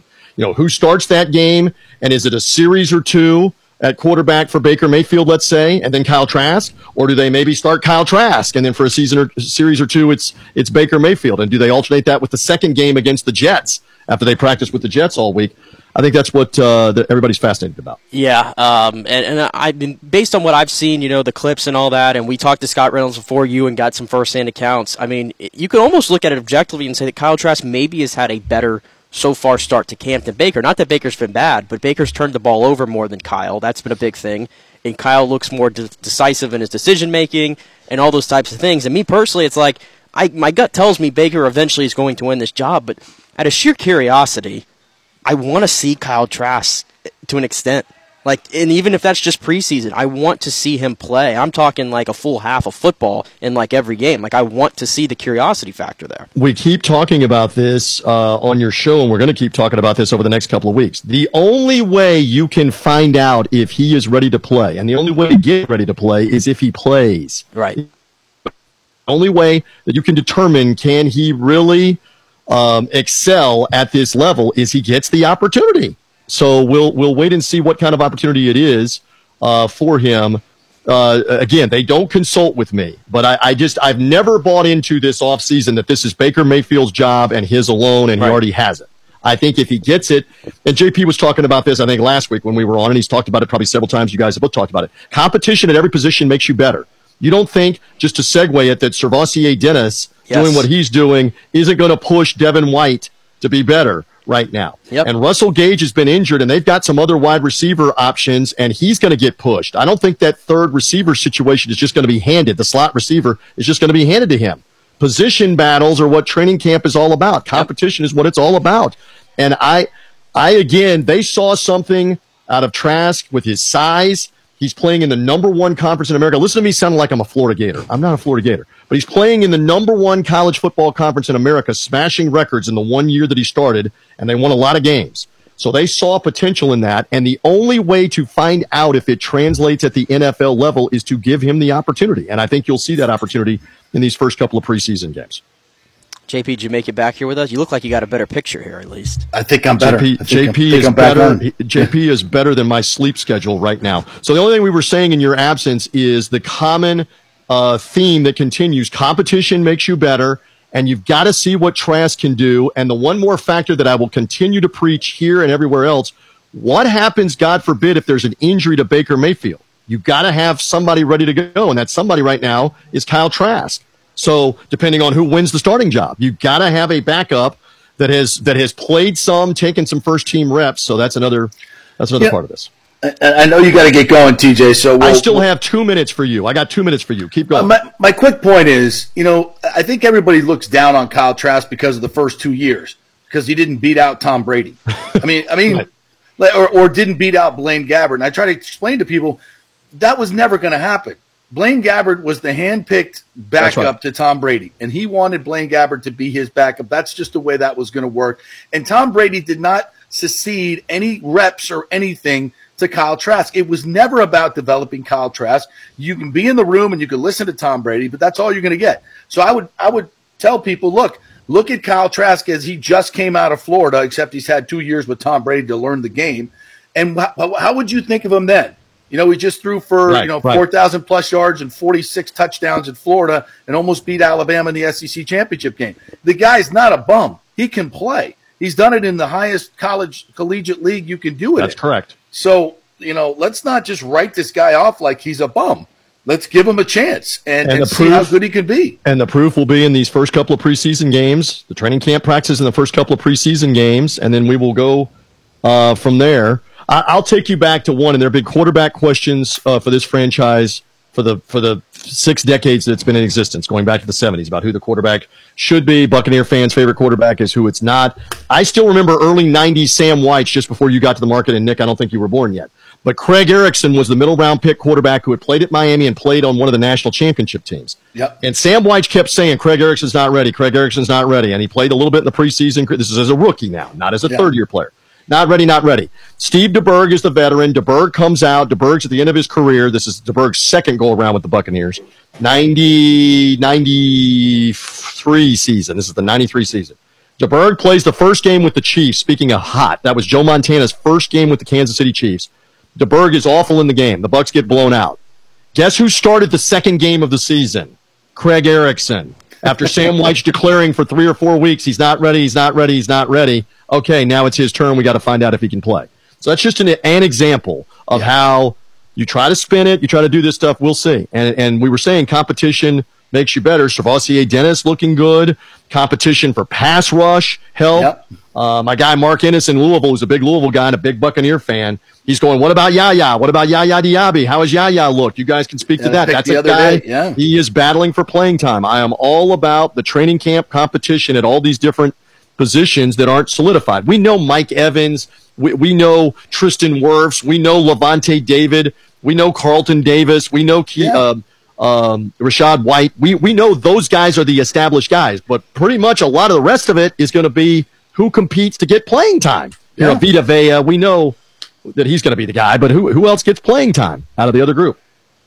All right, TJ, go do your other hits this morning. I know you got Memphis on the line. We got Memphis. We got to go get to Memphis and talk to them on the radio and wax eloquent about the fight and about the Buccaneers. You have me on regularly now from training camp to preseason. We're going to get a game here. And by the way, we didn't get to tell enough Rondé Barber stories. You're going to tell more. You were there at the Vet when he closed down the Vet, Super Bowl champion. The fans should just know this. As tremendous a player as you saw, and JP and Nick, you know this, even better human being off the field. Hall 100%. Of Famer off the field already. Good for Rondé Barber. I have much love for them. His brother Tiki Barber, who I've worked with the last 3 years doing national radio, will give the introductory speech on Saturday night. Great for the Barbers, great for the Buccaneers. JP, we have lived long enough, brother, you and me, that the Buccaneers are now going to have 4 Hall of Fame players off that defense in the late 90s and the early 2000s. That is amazing. Good to be with you. See you, TJ. Good stuff. All right, boys. Yeah. Probably should have won another Super Bowl, at least, that group right there. Going to get a little offense going. All right, we'll take a break. Hopefully I'm back for the remainder. Kurt Weiler is going to join us from the Osceola and Rivals Network, and we're going to chat about Florida State possibly moving to the Big Ten and their big move in recruiting as well in the past few weeks. So stay with us. Some FSU talk next, coming to you live from Orlando here and St. Petersburg. Stay with us.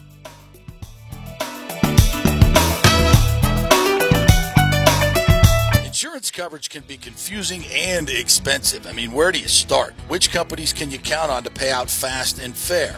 Well, call the great folks at Italiano Insurance. It's a family-owned business. Jeff and Nat Italiano are carrying on the 60-year-plus tradition of giving amazing customer service and giving back to the community through their annual backpack drive for needy students and their support of the local pediatric cancer patients. But it's the customer service that sets them apart. They can shop all your insurance needs and save you big-time money. Don't hop on the internet and waste time looking at some bogus reviews. Talk to knowledgeable agents and not some voice-generated robot. These are confusing times for homeowners, and Italiano's team of experienced professionals can provide the right coverage for every situation: home, auto, business, life. It's Italiano for all the pieces of your life. Call 813-877-7799 or go to ItalianoInsurance.com. Well, Fitz the mortgage guy did it again. A listener heard his ad, was going to another big bank, but called Scott Fitzgerald at American Mortgage Services of Tampa, and Fitz saved him $618 on his monthly payment. Are you kidding me? Folks, that's big money. Rates are going up, they're going down, they're going all over the place. Scott will shop your loan and save you lender fees and get the best rates. Email him, scott@amstampa.com, or call 813-294-7595. That's Fitz the mortgage guy. Lots of stuff going on right now, and these rates are going all over the place. You need somebody knowledgeable in the market that will work hard for you and get you the best deal. That's my man Scott. He's done 3 loans for me, done thousands of loans for local folks here, works with a lot of the coaches and players in the area. He's the guy. 813-294-7595, or go to scott@amstampa.com. During COVID, over 1.7 million people were added to the Florida Medicaid rolls, but as of April 1st, 2023, most of these people may not be eligible for the Medicaid coverage and will lose their health plan. If you have been notified you are losing your coverage, don't freak out. It's very likely you can apply for a federal subsidy under the Affordable Care Act. Just call 877-652-0244. Our representatives will walk you through the whole process, get some basic information on your income, number of kids, and then they'll find a plan that best fits your needs. In fact, with the new laws, 90% of Americans qualify for reduced or free health care. You can select great plans like Florida Blue, that's my carrier, love them, paying $800 left after making the call. 877-652-0244. Our highly trained professionals know all the intricacies of the new laws. They will do all the work. You save tons of money. So if you're being dropped from Medicaid, fear not. Call 877-652-0244. Get real health insurance, free doctor visits, free blood work, no deductibles. 877-652-0244. Hey, JP here for Extravaganza Productions Incorporated, EPI. You've probably seen their purple logo at so many events that you've gone to. They are based in Tampa, and for over 33 years, they've been creating and producing conferences, meetings, and special events, the biggest to the smallest. Solid reputation of delivering the best audio-visual, sound, lighting, entertainment, video production, and decor on time and on budget. I've worked with them with so many big events. The Warrior Games, which was an Olympic-style event all over Tampa Bay, from McDill to the Convention Center to USF. They did it flawlessly, made it look big and fantastic. I've worked with them on small events as well. Large and small meetings and conferences, sporting events, fundraisers. If you got a fundraiser, you don't know the logistical way to pull it off, they'll take care of everything. Entertainment events, branding events, grand openings, so much more. The folks at Extravaganza Productions are the most professional and the best. I've worked with them many times. They are fantastic. You can contact them through extravaganzaproductions.com or call 813-621-4700. Extravaganza Productions, they are awesome. Ladies and gentlemen, let's rock. This is FanStream Sports with JP. All right, welcome back to the JP Peterson Show, brought to you by the great folks at American Mortgage Insurance. If you're looking for a refi or a new home, Scott Fitzgerald, the man, will take care of you, always get you the lowest rates, get you the best situation, and hook you up and help you out with your personal finances as well to get everything in order to get that loan and get that new house or the refi. You can contact him, Scott at amstampa.com, Scott at amstampa.com. All right, let's bring in our good friend Kurt Weiler from the Osceola Rivals Network to talk some Florida State football. Kurt, how are you? I am doing well. Football's almost here, so that's always a mood booster for sure. What are we, 28 days away from LSU, FSU, I believe, something like that? So, yes. A little more, September 3rd, but we're about, soon enough, it'll be a month before you know it. Cannot wait. But the action is already starting. My phone was blowing up yesterday. I'm sure yours was as well with all this news of Florida State possibly moving to the Big Ten, big Board of Trustees meeting coming up tomorrow, I believe. What can you tell us? Is there some fire with all this smoke? We'll find that out tomorrow, I think, in all honesty. I think there is more smoke than there's ever been. Whether that leads to a fire, we will find out. But no doubt, this feels like it was always going to take kind of a school testing the grant of rights. And it seems like we've kind of reached a breaking point of frustration on the Florida State side where it's quite possible that will happen here in the near future. We'll find out probably more tomorrow if they don't go into a executive session or something where they can kind of close off publicly. Yeah, I read an article the other day about how the ACC defrauded Florida State of their grant and rights, and I also spoke to some pretty powerful people here in the Tampa area that have some knowledge of these grant and rights and some legal knowledge of it, and they told me that there is a belief that there are ways, some loopholes, if you will, to get out of this or at least exert enough legal pressure on the ACC that they can get some movement. And this also could be a play to get more money out of the ACC, disproportionate to other schools, since FSU feels they bring a lot more to the table. And that seems like something the ACC is it doesn't want to budge on. But could this also be a power play to get that movement from the ACC? What do you think? I think it's absolutely possible. I think, truthfully, there's not if there were a true loophole, I think it would have already been found and exploited by now. I think it is pretty rock solid without kind of testing it in a court of law is kind of what that would come down to. Right. But yes, I think it's absolutely possible where this is a play to test. If Florida State talks about it openly in tomorrow's Board of Trustees meeting, it definitely feels like a ACC. Are you sure you don't want to do uneven revenue? Are you sure you want it to go down this way? Because Florida State.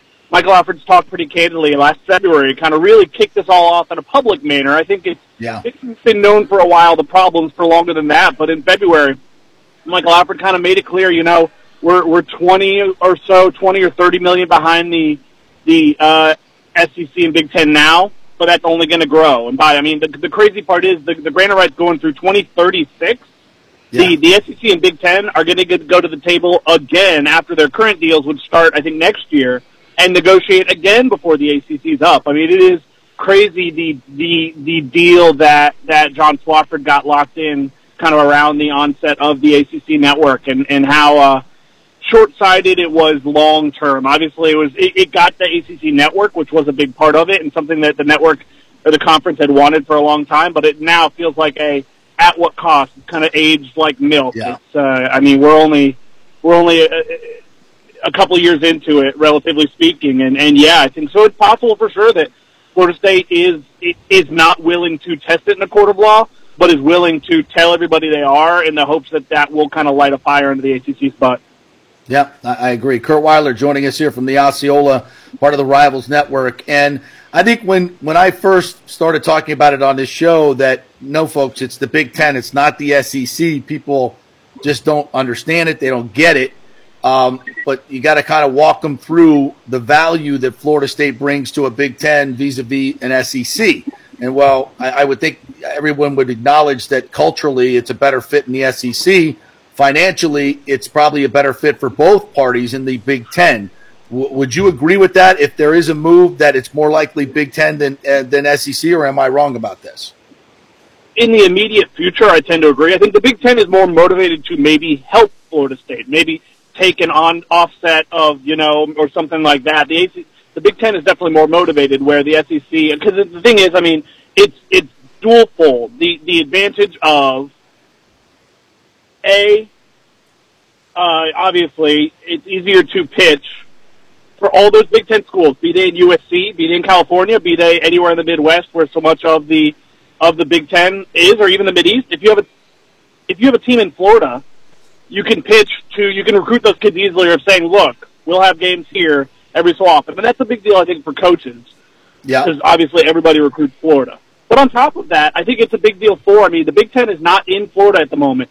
And when you have a school in the network, in your conference that's in a state, you can charge more for your conference network. There is the Big Ten network still. That's not the big part of the money deal. So I think it makes a difference there too. And so the SEC already has Florida. The SEC is, I would say, less motivated. And I agree. On paper, a better cultural fit, a better geographic fit. But it sure seems like both these conferences are going to end up going somewhat kind of nationwide. It's going to be, it feels like we're going to end up kind of with a NFL minor league. And so I think that it will change kind of the perceptions of things like that within the next however long it takes.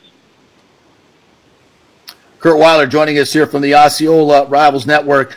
Kurt, also, I think I noticed that Florida State has moved in a month from 24th in the Rivals Network for 2023 recruiting to number 8 with a lot of good pickups. Charles Lester III came in, and some other big names. Talk a little bit about the recruiting side of this for Florida State, and they've had a pretty good month. Yeah, there was, frankly, frustration with the fan base of coming off the big win. I think the big 2022 season, the 10-win season, people thought, oh, well, that should help recruiting. It's easier to recruit coming off a 10-win season than it is a 5 or a 3, which was kind of how many they had in the first 2 years. And that wasn't instantly true, where, I mean, Florida State fans had to Florida State didn't actually pick up an entire commit in the entire month of June. I mean, Florida, I think, rocketed up to, 3rd in the class rankings, had a great month on the trail. Yeah. Florida State was not picking up anybody. I think some of that comes down to Florida needs that positive momentum going more into, I think, a season that's going to be tougher for them than Florida State. Florida State's obviously going into the season, and weird things can happen, looks to be in a much better spot than Florida. And so I think Florida needs that momentum more than Florida State. But Florida State's July has been huge. I think they've picked up 10 commits. I think they've doubled the size of their class, gone from 27th to, I think it's 8th in the Rivals class rankings. And you mentioned Charles Lester is a big get. I mean, that kind of, you finally changed the Dion narrative a bit from the Travis Hunter situation. Obviously, winning a big battle there is a big deal for Mike Norvell and his staff. And they have a chance to win another one this weekend. I mean, KJ Bolden is a top 10 overall kid in this class, and he's announcing Saturday. And there's been a lot of buzz around Florida State. Georgia's in there. Ohio State's in there. Bama's in there. Auburn's made a late charge. It is kind of a big boy recruitment for a very good defensive back. And Florida State is right there. If they can pull that one off, I mean, they might be pushing top 5. And when you look at the on-the-field product and what we expect to see this season, I think we all would agree it's great to see Florida State back in that national conversation of, we think about college football playoffs and things like that, but are you buying that right now as they stand? I know there's a lot of talent. They brought everything back that they needed to. Are you buying it right now that this is a bona fide national championship contender, or are you kind of in wait-and-see mode, and obviously week 1 against LSU, a team that everybody's picking to win the SEC West, might be the biggest indicator there? Yeah, as far as that level of expectations, I'm in a bit of wait-and-see mode. There are a lot of things you like. The interesting thing, I mean, we will find out quickly. You talked about that LSU game week 1, and then week 4, they play at Clemson. I mean, they kind of have the two, by a significant margin, toughest games on their schedule in the first month of the season. Kind of by September, they'll have played two potentially top 10, top 15 teams, and they may not play another the rest of the season. So, yeah, I think it will be interesting. It will be telling, but there is a lot to like about this team, and believe that if things break right, they could maybe win the ACC and make a playoff, and from there we'll see what happens. I mean, I think when you get so many guys back off of what was a very good team, I don't think we expected to see Jared Verse back. He's back and could be kind of a defensive player of the year for the ACC. Jordan Travis, I mean, anytime you've got a sixth-year quarterback who's had so much success and just I think makes a big deal. Getting a guy like Johnny Wilson back, and they hit the portal again really well. They added a few really good defensive linemen. They added a really good cornerback who was an all-ACC guy at Virginia.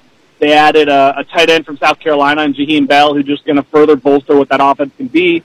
They bring Trey Benson back. We'll find out quickly is the good thing. We won't have to wait. We'll kind of find out week 1 and then week 4.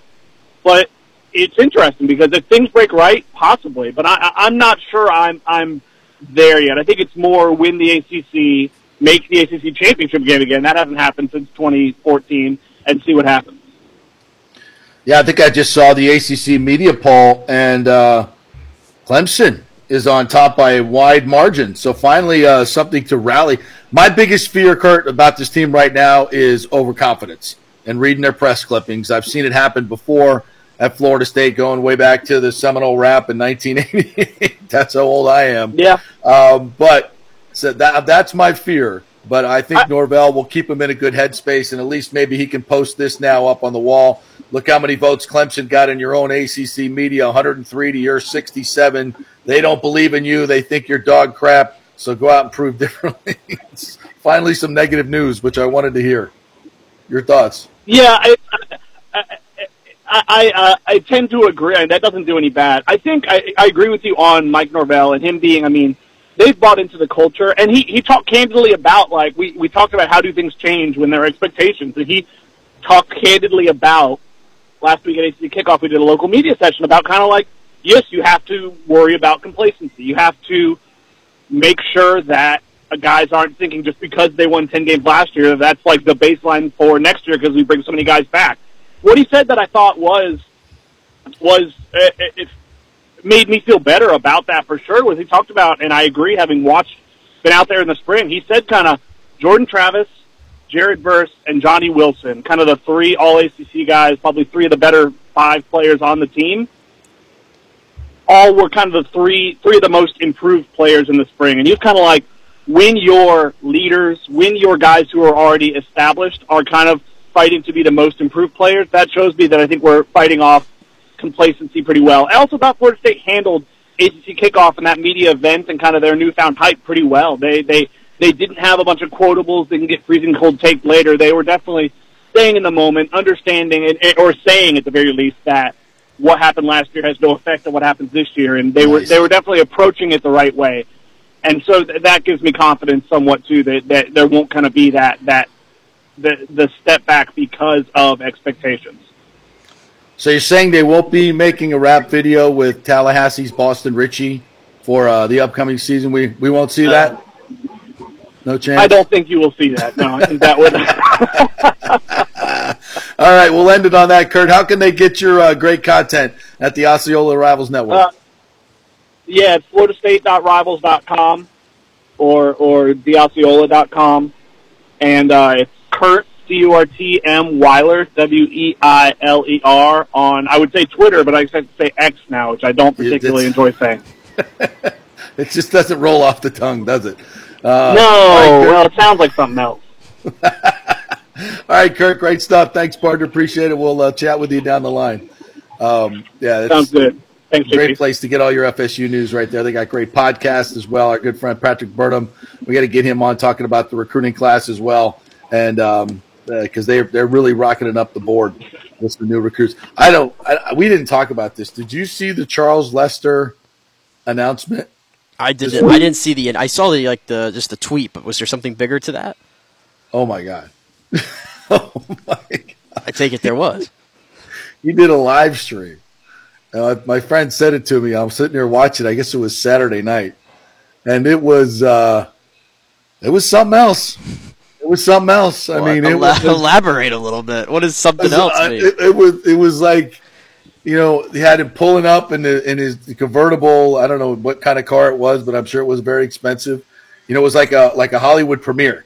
Everybody, the whole neighborhood was there, and and then he pulls up, he gets out of the car, and the cameras are everywhere as he's going in, but it's not like grown-ups. It's all like little kids and teenagers everywhere.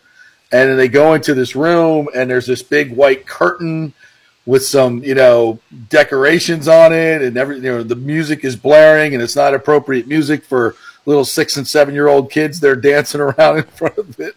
I mean, it was explicit music, like really raunchy. And there you see all these like 7 and 8-year-old kids dancing around. And then he comes out and finally makes everybody, they're waiting for the big announcement. And he comes, they open the curtain, and it's him in like full Indian headdress. He's got the tomahawk spear. It's FSU. And like the comment section is just like. It sounds like a party to me that I'd like to be a part of. It was interesting. It was interesting. And I thought he might rescind his commitment after the comments that were written by FSU fans. And it was, I guess this is what happens when 18-year-olds get millions and millions of dollars of NIL money. I don't know about it. I mean, this is kind of how announcements are. They always become. It's like announcing your fact that you're having a kid. And we always have. It's like the same thing they do for recruiting announcements now. Like back in the old days, they do it at the school, and it'd be like an assembly, and everybody would be there, and they'd be boring, dressed up nicely, and the coach would be there. Snooze fest. And so that's passe now. Now it's got to be like a rap video. I don't care. It's got to be like. I don't care. I just care that I just care that the school got the commitment. Yeah, I don't really care.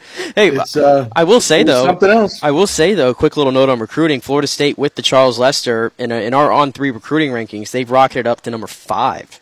Actually, wow. On 3, Florida's at number 3. So the 2 Florida schools are inside the top 5. First time that's got to be like that in a long, long time. And USF just landed their biggest recruit ever. Talk a little bit about that. I was going to point to that one as well. 4-star safety Fred Gaskin, local kid, or kind of local, Ocala, Florida. Obviously, he commits to them over Tennessee, Miami, Florida State, and others. A top 300 player nationally, and their 3rd highest ever recruit, I believe they've landed at USF. And after that one, they've rocketed up in On3's rankings up to number 68. And I looked at the other services. Rivals has him more favorably at 54. In the top 60, obviously. So, nice. Coach Alex Golish doing a really good job there with his recruiting class. And that, by the way, in all the services, all 3 of them, on 3 Rivals 24/7, USF has the number 1 recruiting class in the new look AAC, ahead of East Carolina, Tulane, and FAU. So, wow. And for a team that was 1-11, so this is a good sign. And it got me thinking. Sign. By the way, we weren't. You went out to you were there at the golf tournament on Friday. And I was curious. You had any notes there? I saw you were doing the auction with Coach Golish. If you had any notes there to share from us from what you saw or learned. Yeah, it was a great outing. A lot of big hitters there. Unfortunately, I mean, in terms of money, not golfers, but there were some good golfers there as well. Steve DeBerg was there. I was hanging out with DeBerg for a little while. Speaking of DeBerg, we talked about him earlier today, and it's you could feel that there's a good energy there for USF. There's a really good energy, and Coach got up and fired up the crowd a little bit. Then I did my deal and raised some money for USF. We had we sold 2 tickets to the national championship and the pre-party. Went for like $4,000, which I thought was a steal. I could have. That was a steal. I wanted to buy them myself and turn them around, make double the money. It was a really, really great event. Unfortunately, it got rained out at the end. We almost all died from lightning strikes. I mean, the freaking storm that came in was unbelievable.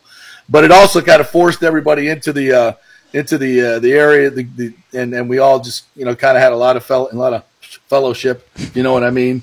And it was fun. You got to talk to coach, a lot of the assistant coaches as well I chatted with, and they've got a really good energy. They've brought in some serious talent. I was talking to a lot of the assistant coaches, and I was asking about that, like these transfers that are coming in, and they're like, this is something that USF, we really need to build on because kids want to play. And there are lots of kids at Tennessee, South Carolina, Ole Miss, these SEC and ACC schools that are good players that are blocked by better players, and they want to come play football and they want to come back to Florida. So I think this is a big part of the future success for USF. So their talent level hopefully is jumped up a little bit. Yeah, and, we also got really good reactions from your interview with Michael Kelly there from the tournament, and BJ as well. I thought that was very well timed. I guess we got it there with that whole that Pac-12 thing, which again that was crazy. Yeah, which again, like Michael kind of said, and it's obvious. I mean, you're reaching out to every conference, right? It's kind of just going on. I mean, even like today, I think Arizona has their board meeting to try to jet out of the Pac-12. So all these spots are opening up. So it's like, USF, hopefully they get to the front of the line of that. And listen, and people will poo-poo the Pac-12. Oh, it doesn't work. The West Coast, blah, blah, blah, blah, blah. Look at, the conference you're in, and I know the Pac-12 is going to change. Right. But you're moving up. If it were, I don't think this is going to happen, but Michael Kelly is doing his due diligence.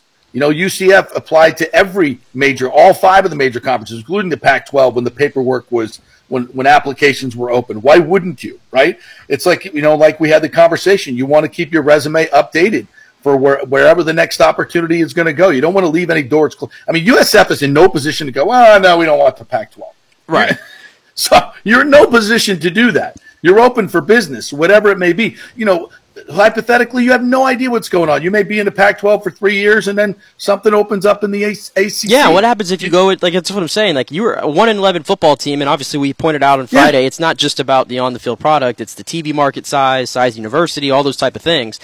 But what would it say if, again, you are coming off a 1-11 season, if you're somehow able to get yourself into the Pac-12 with that, and then you get into the new look Pac-12, whatever it is, maybe Coach Golish gets things going in a couple years, and then by the success of the football team added in with the market, which would only expand, in my opinion, by going to the Pac-12 and interest and money and all those type of things, then you get into the front of the line for the next round of expansion. Nobody knows where this thing is going. Right? It's just, you kind of have to just always stay very fluid through all of it. And, hopefully it sounds like Michael Kelly and USF is doing that right now. Yeah. And in terms of having a guy in charge that is well connected in college football and knows everyone and can pick up the phone and call these folks. I mean, he worked at a high level in the ACC, ran the national championship for years and years. He's as connected in college football as anybody is. And having that guy there to be able to, that can call up, and he doesn't have to just read the news reports, because those are probably not well sourced anyway, because nobody's talking about this stuff on the record. So you got to go call the people that are making the decisions, that know you and trust you, right? To keep conversations confidential, so they'll be able to share some information with you that will help you make decisions. But the bottom line is, you got to put yourself in the best position to make the move. And people could say all they want, USF 1-11. It's not what it's about. It's about your facilities, your location, your TV market, what your possibilities are, what you can bring to the table. Nobody knows where I know this. USF was number 2 in the nation at one time. So don't tell me it can't be done. It can be done. UCF was nowhere, right? Look at them now. They're in the Big 12. There are people that, 15 years ago said, no way UCF's getting into the Big 12. Well, here we are, right? So you can't the stupidest thing to do is base it off a football record from 1 or 2 seasons. That's just dumb. It's what are the possibilities? This is the one of the 25 top, the biggest enrollment universities in America. It's now an AAU public university in terms of their academics. That's a big thing too, by the way. That's a big thing when it comes to these conference realignments. The ACC can look at that and go, this is no slouch of a university, right?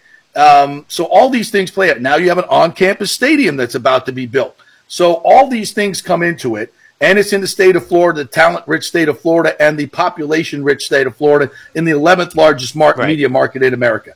That is something. You want to sit here and talk about Boise State or Memphis, San Diego State. Or San Diego State. You know, they don't have any of that stuff. They may sound better and they may have won more football games, but that's not what brings eyeballs and money to a television deal, which is the biggest mover of all of these conference alignments things. How much money can you bring to the television picture? And that's what it's all about. So, all right, what did we miss today that we have not yet hit, my friend? I think we hit mostly everything Bucks and Rays related for sure. We hit the U.S. women's soccer team with that happened last night. And I think, for now, we hit USF there. We hit all our notes. So just kind of looking forward. And we're at the end of the show anyway, so we're all good. But looking forward to hopefully seeing the Rays at a bat here in the next – how many more hours we got? Like 6 hours to go? 7 hours? Rays need to add a bat. Looks like the Orioles are all in on Verlander. No, I just saw a surprise team has entered the Verlander sweepstakes, and it makes no sense to me. And it's the San Diego Pods. What? The San Diego Padres. That's what, according to John Heyman, they're the mystery team that's in on Verlander. So looks like they're not trading anybody. Spend money, yeah. That's when spending money goes way too far, by the way. Exactly. Which we'll never have to worry about as long as Stu is the owner here. All right. Our thanks to Scott Reynolds, who joined us today, TJ Reeves, and Kurt Weiler. Thanks you guys so much for joining us. Remember, every day from 10 to noon, we are here, 2 hours of Tampa Bay sports talk, Tampa-centric sports talk, and you can find us on all the different platforms. Please share it.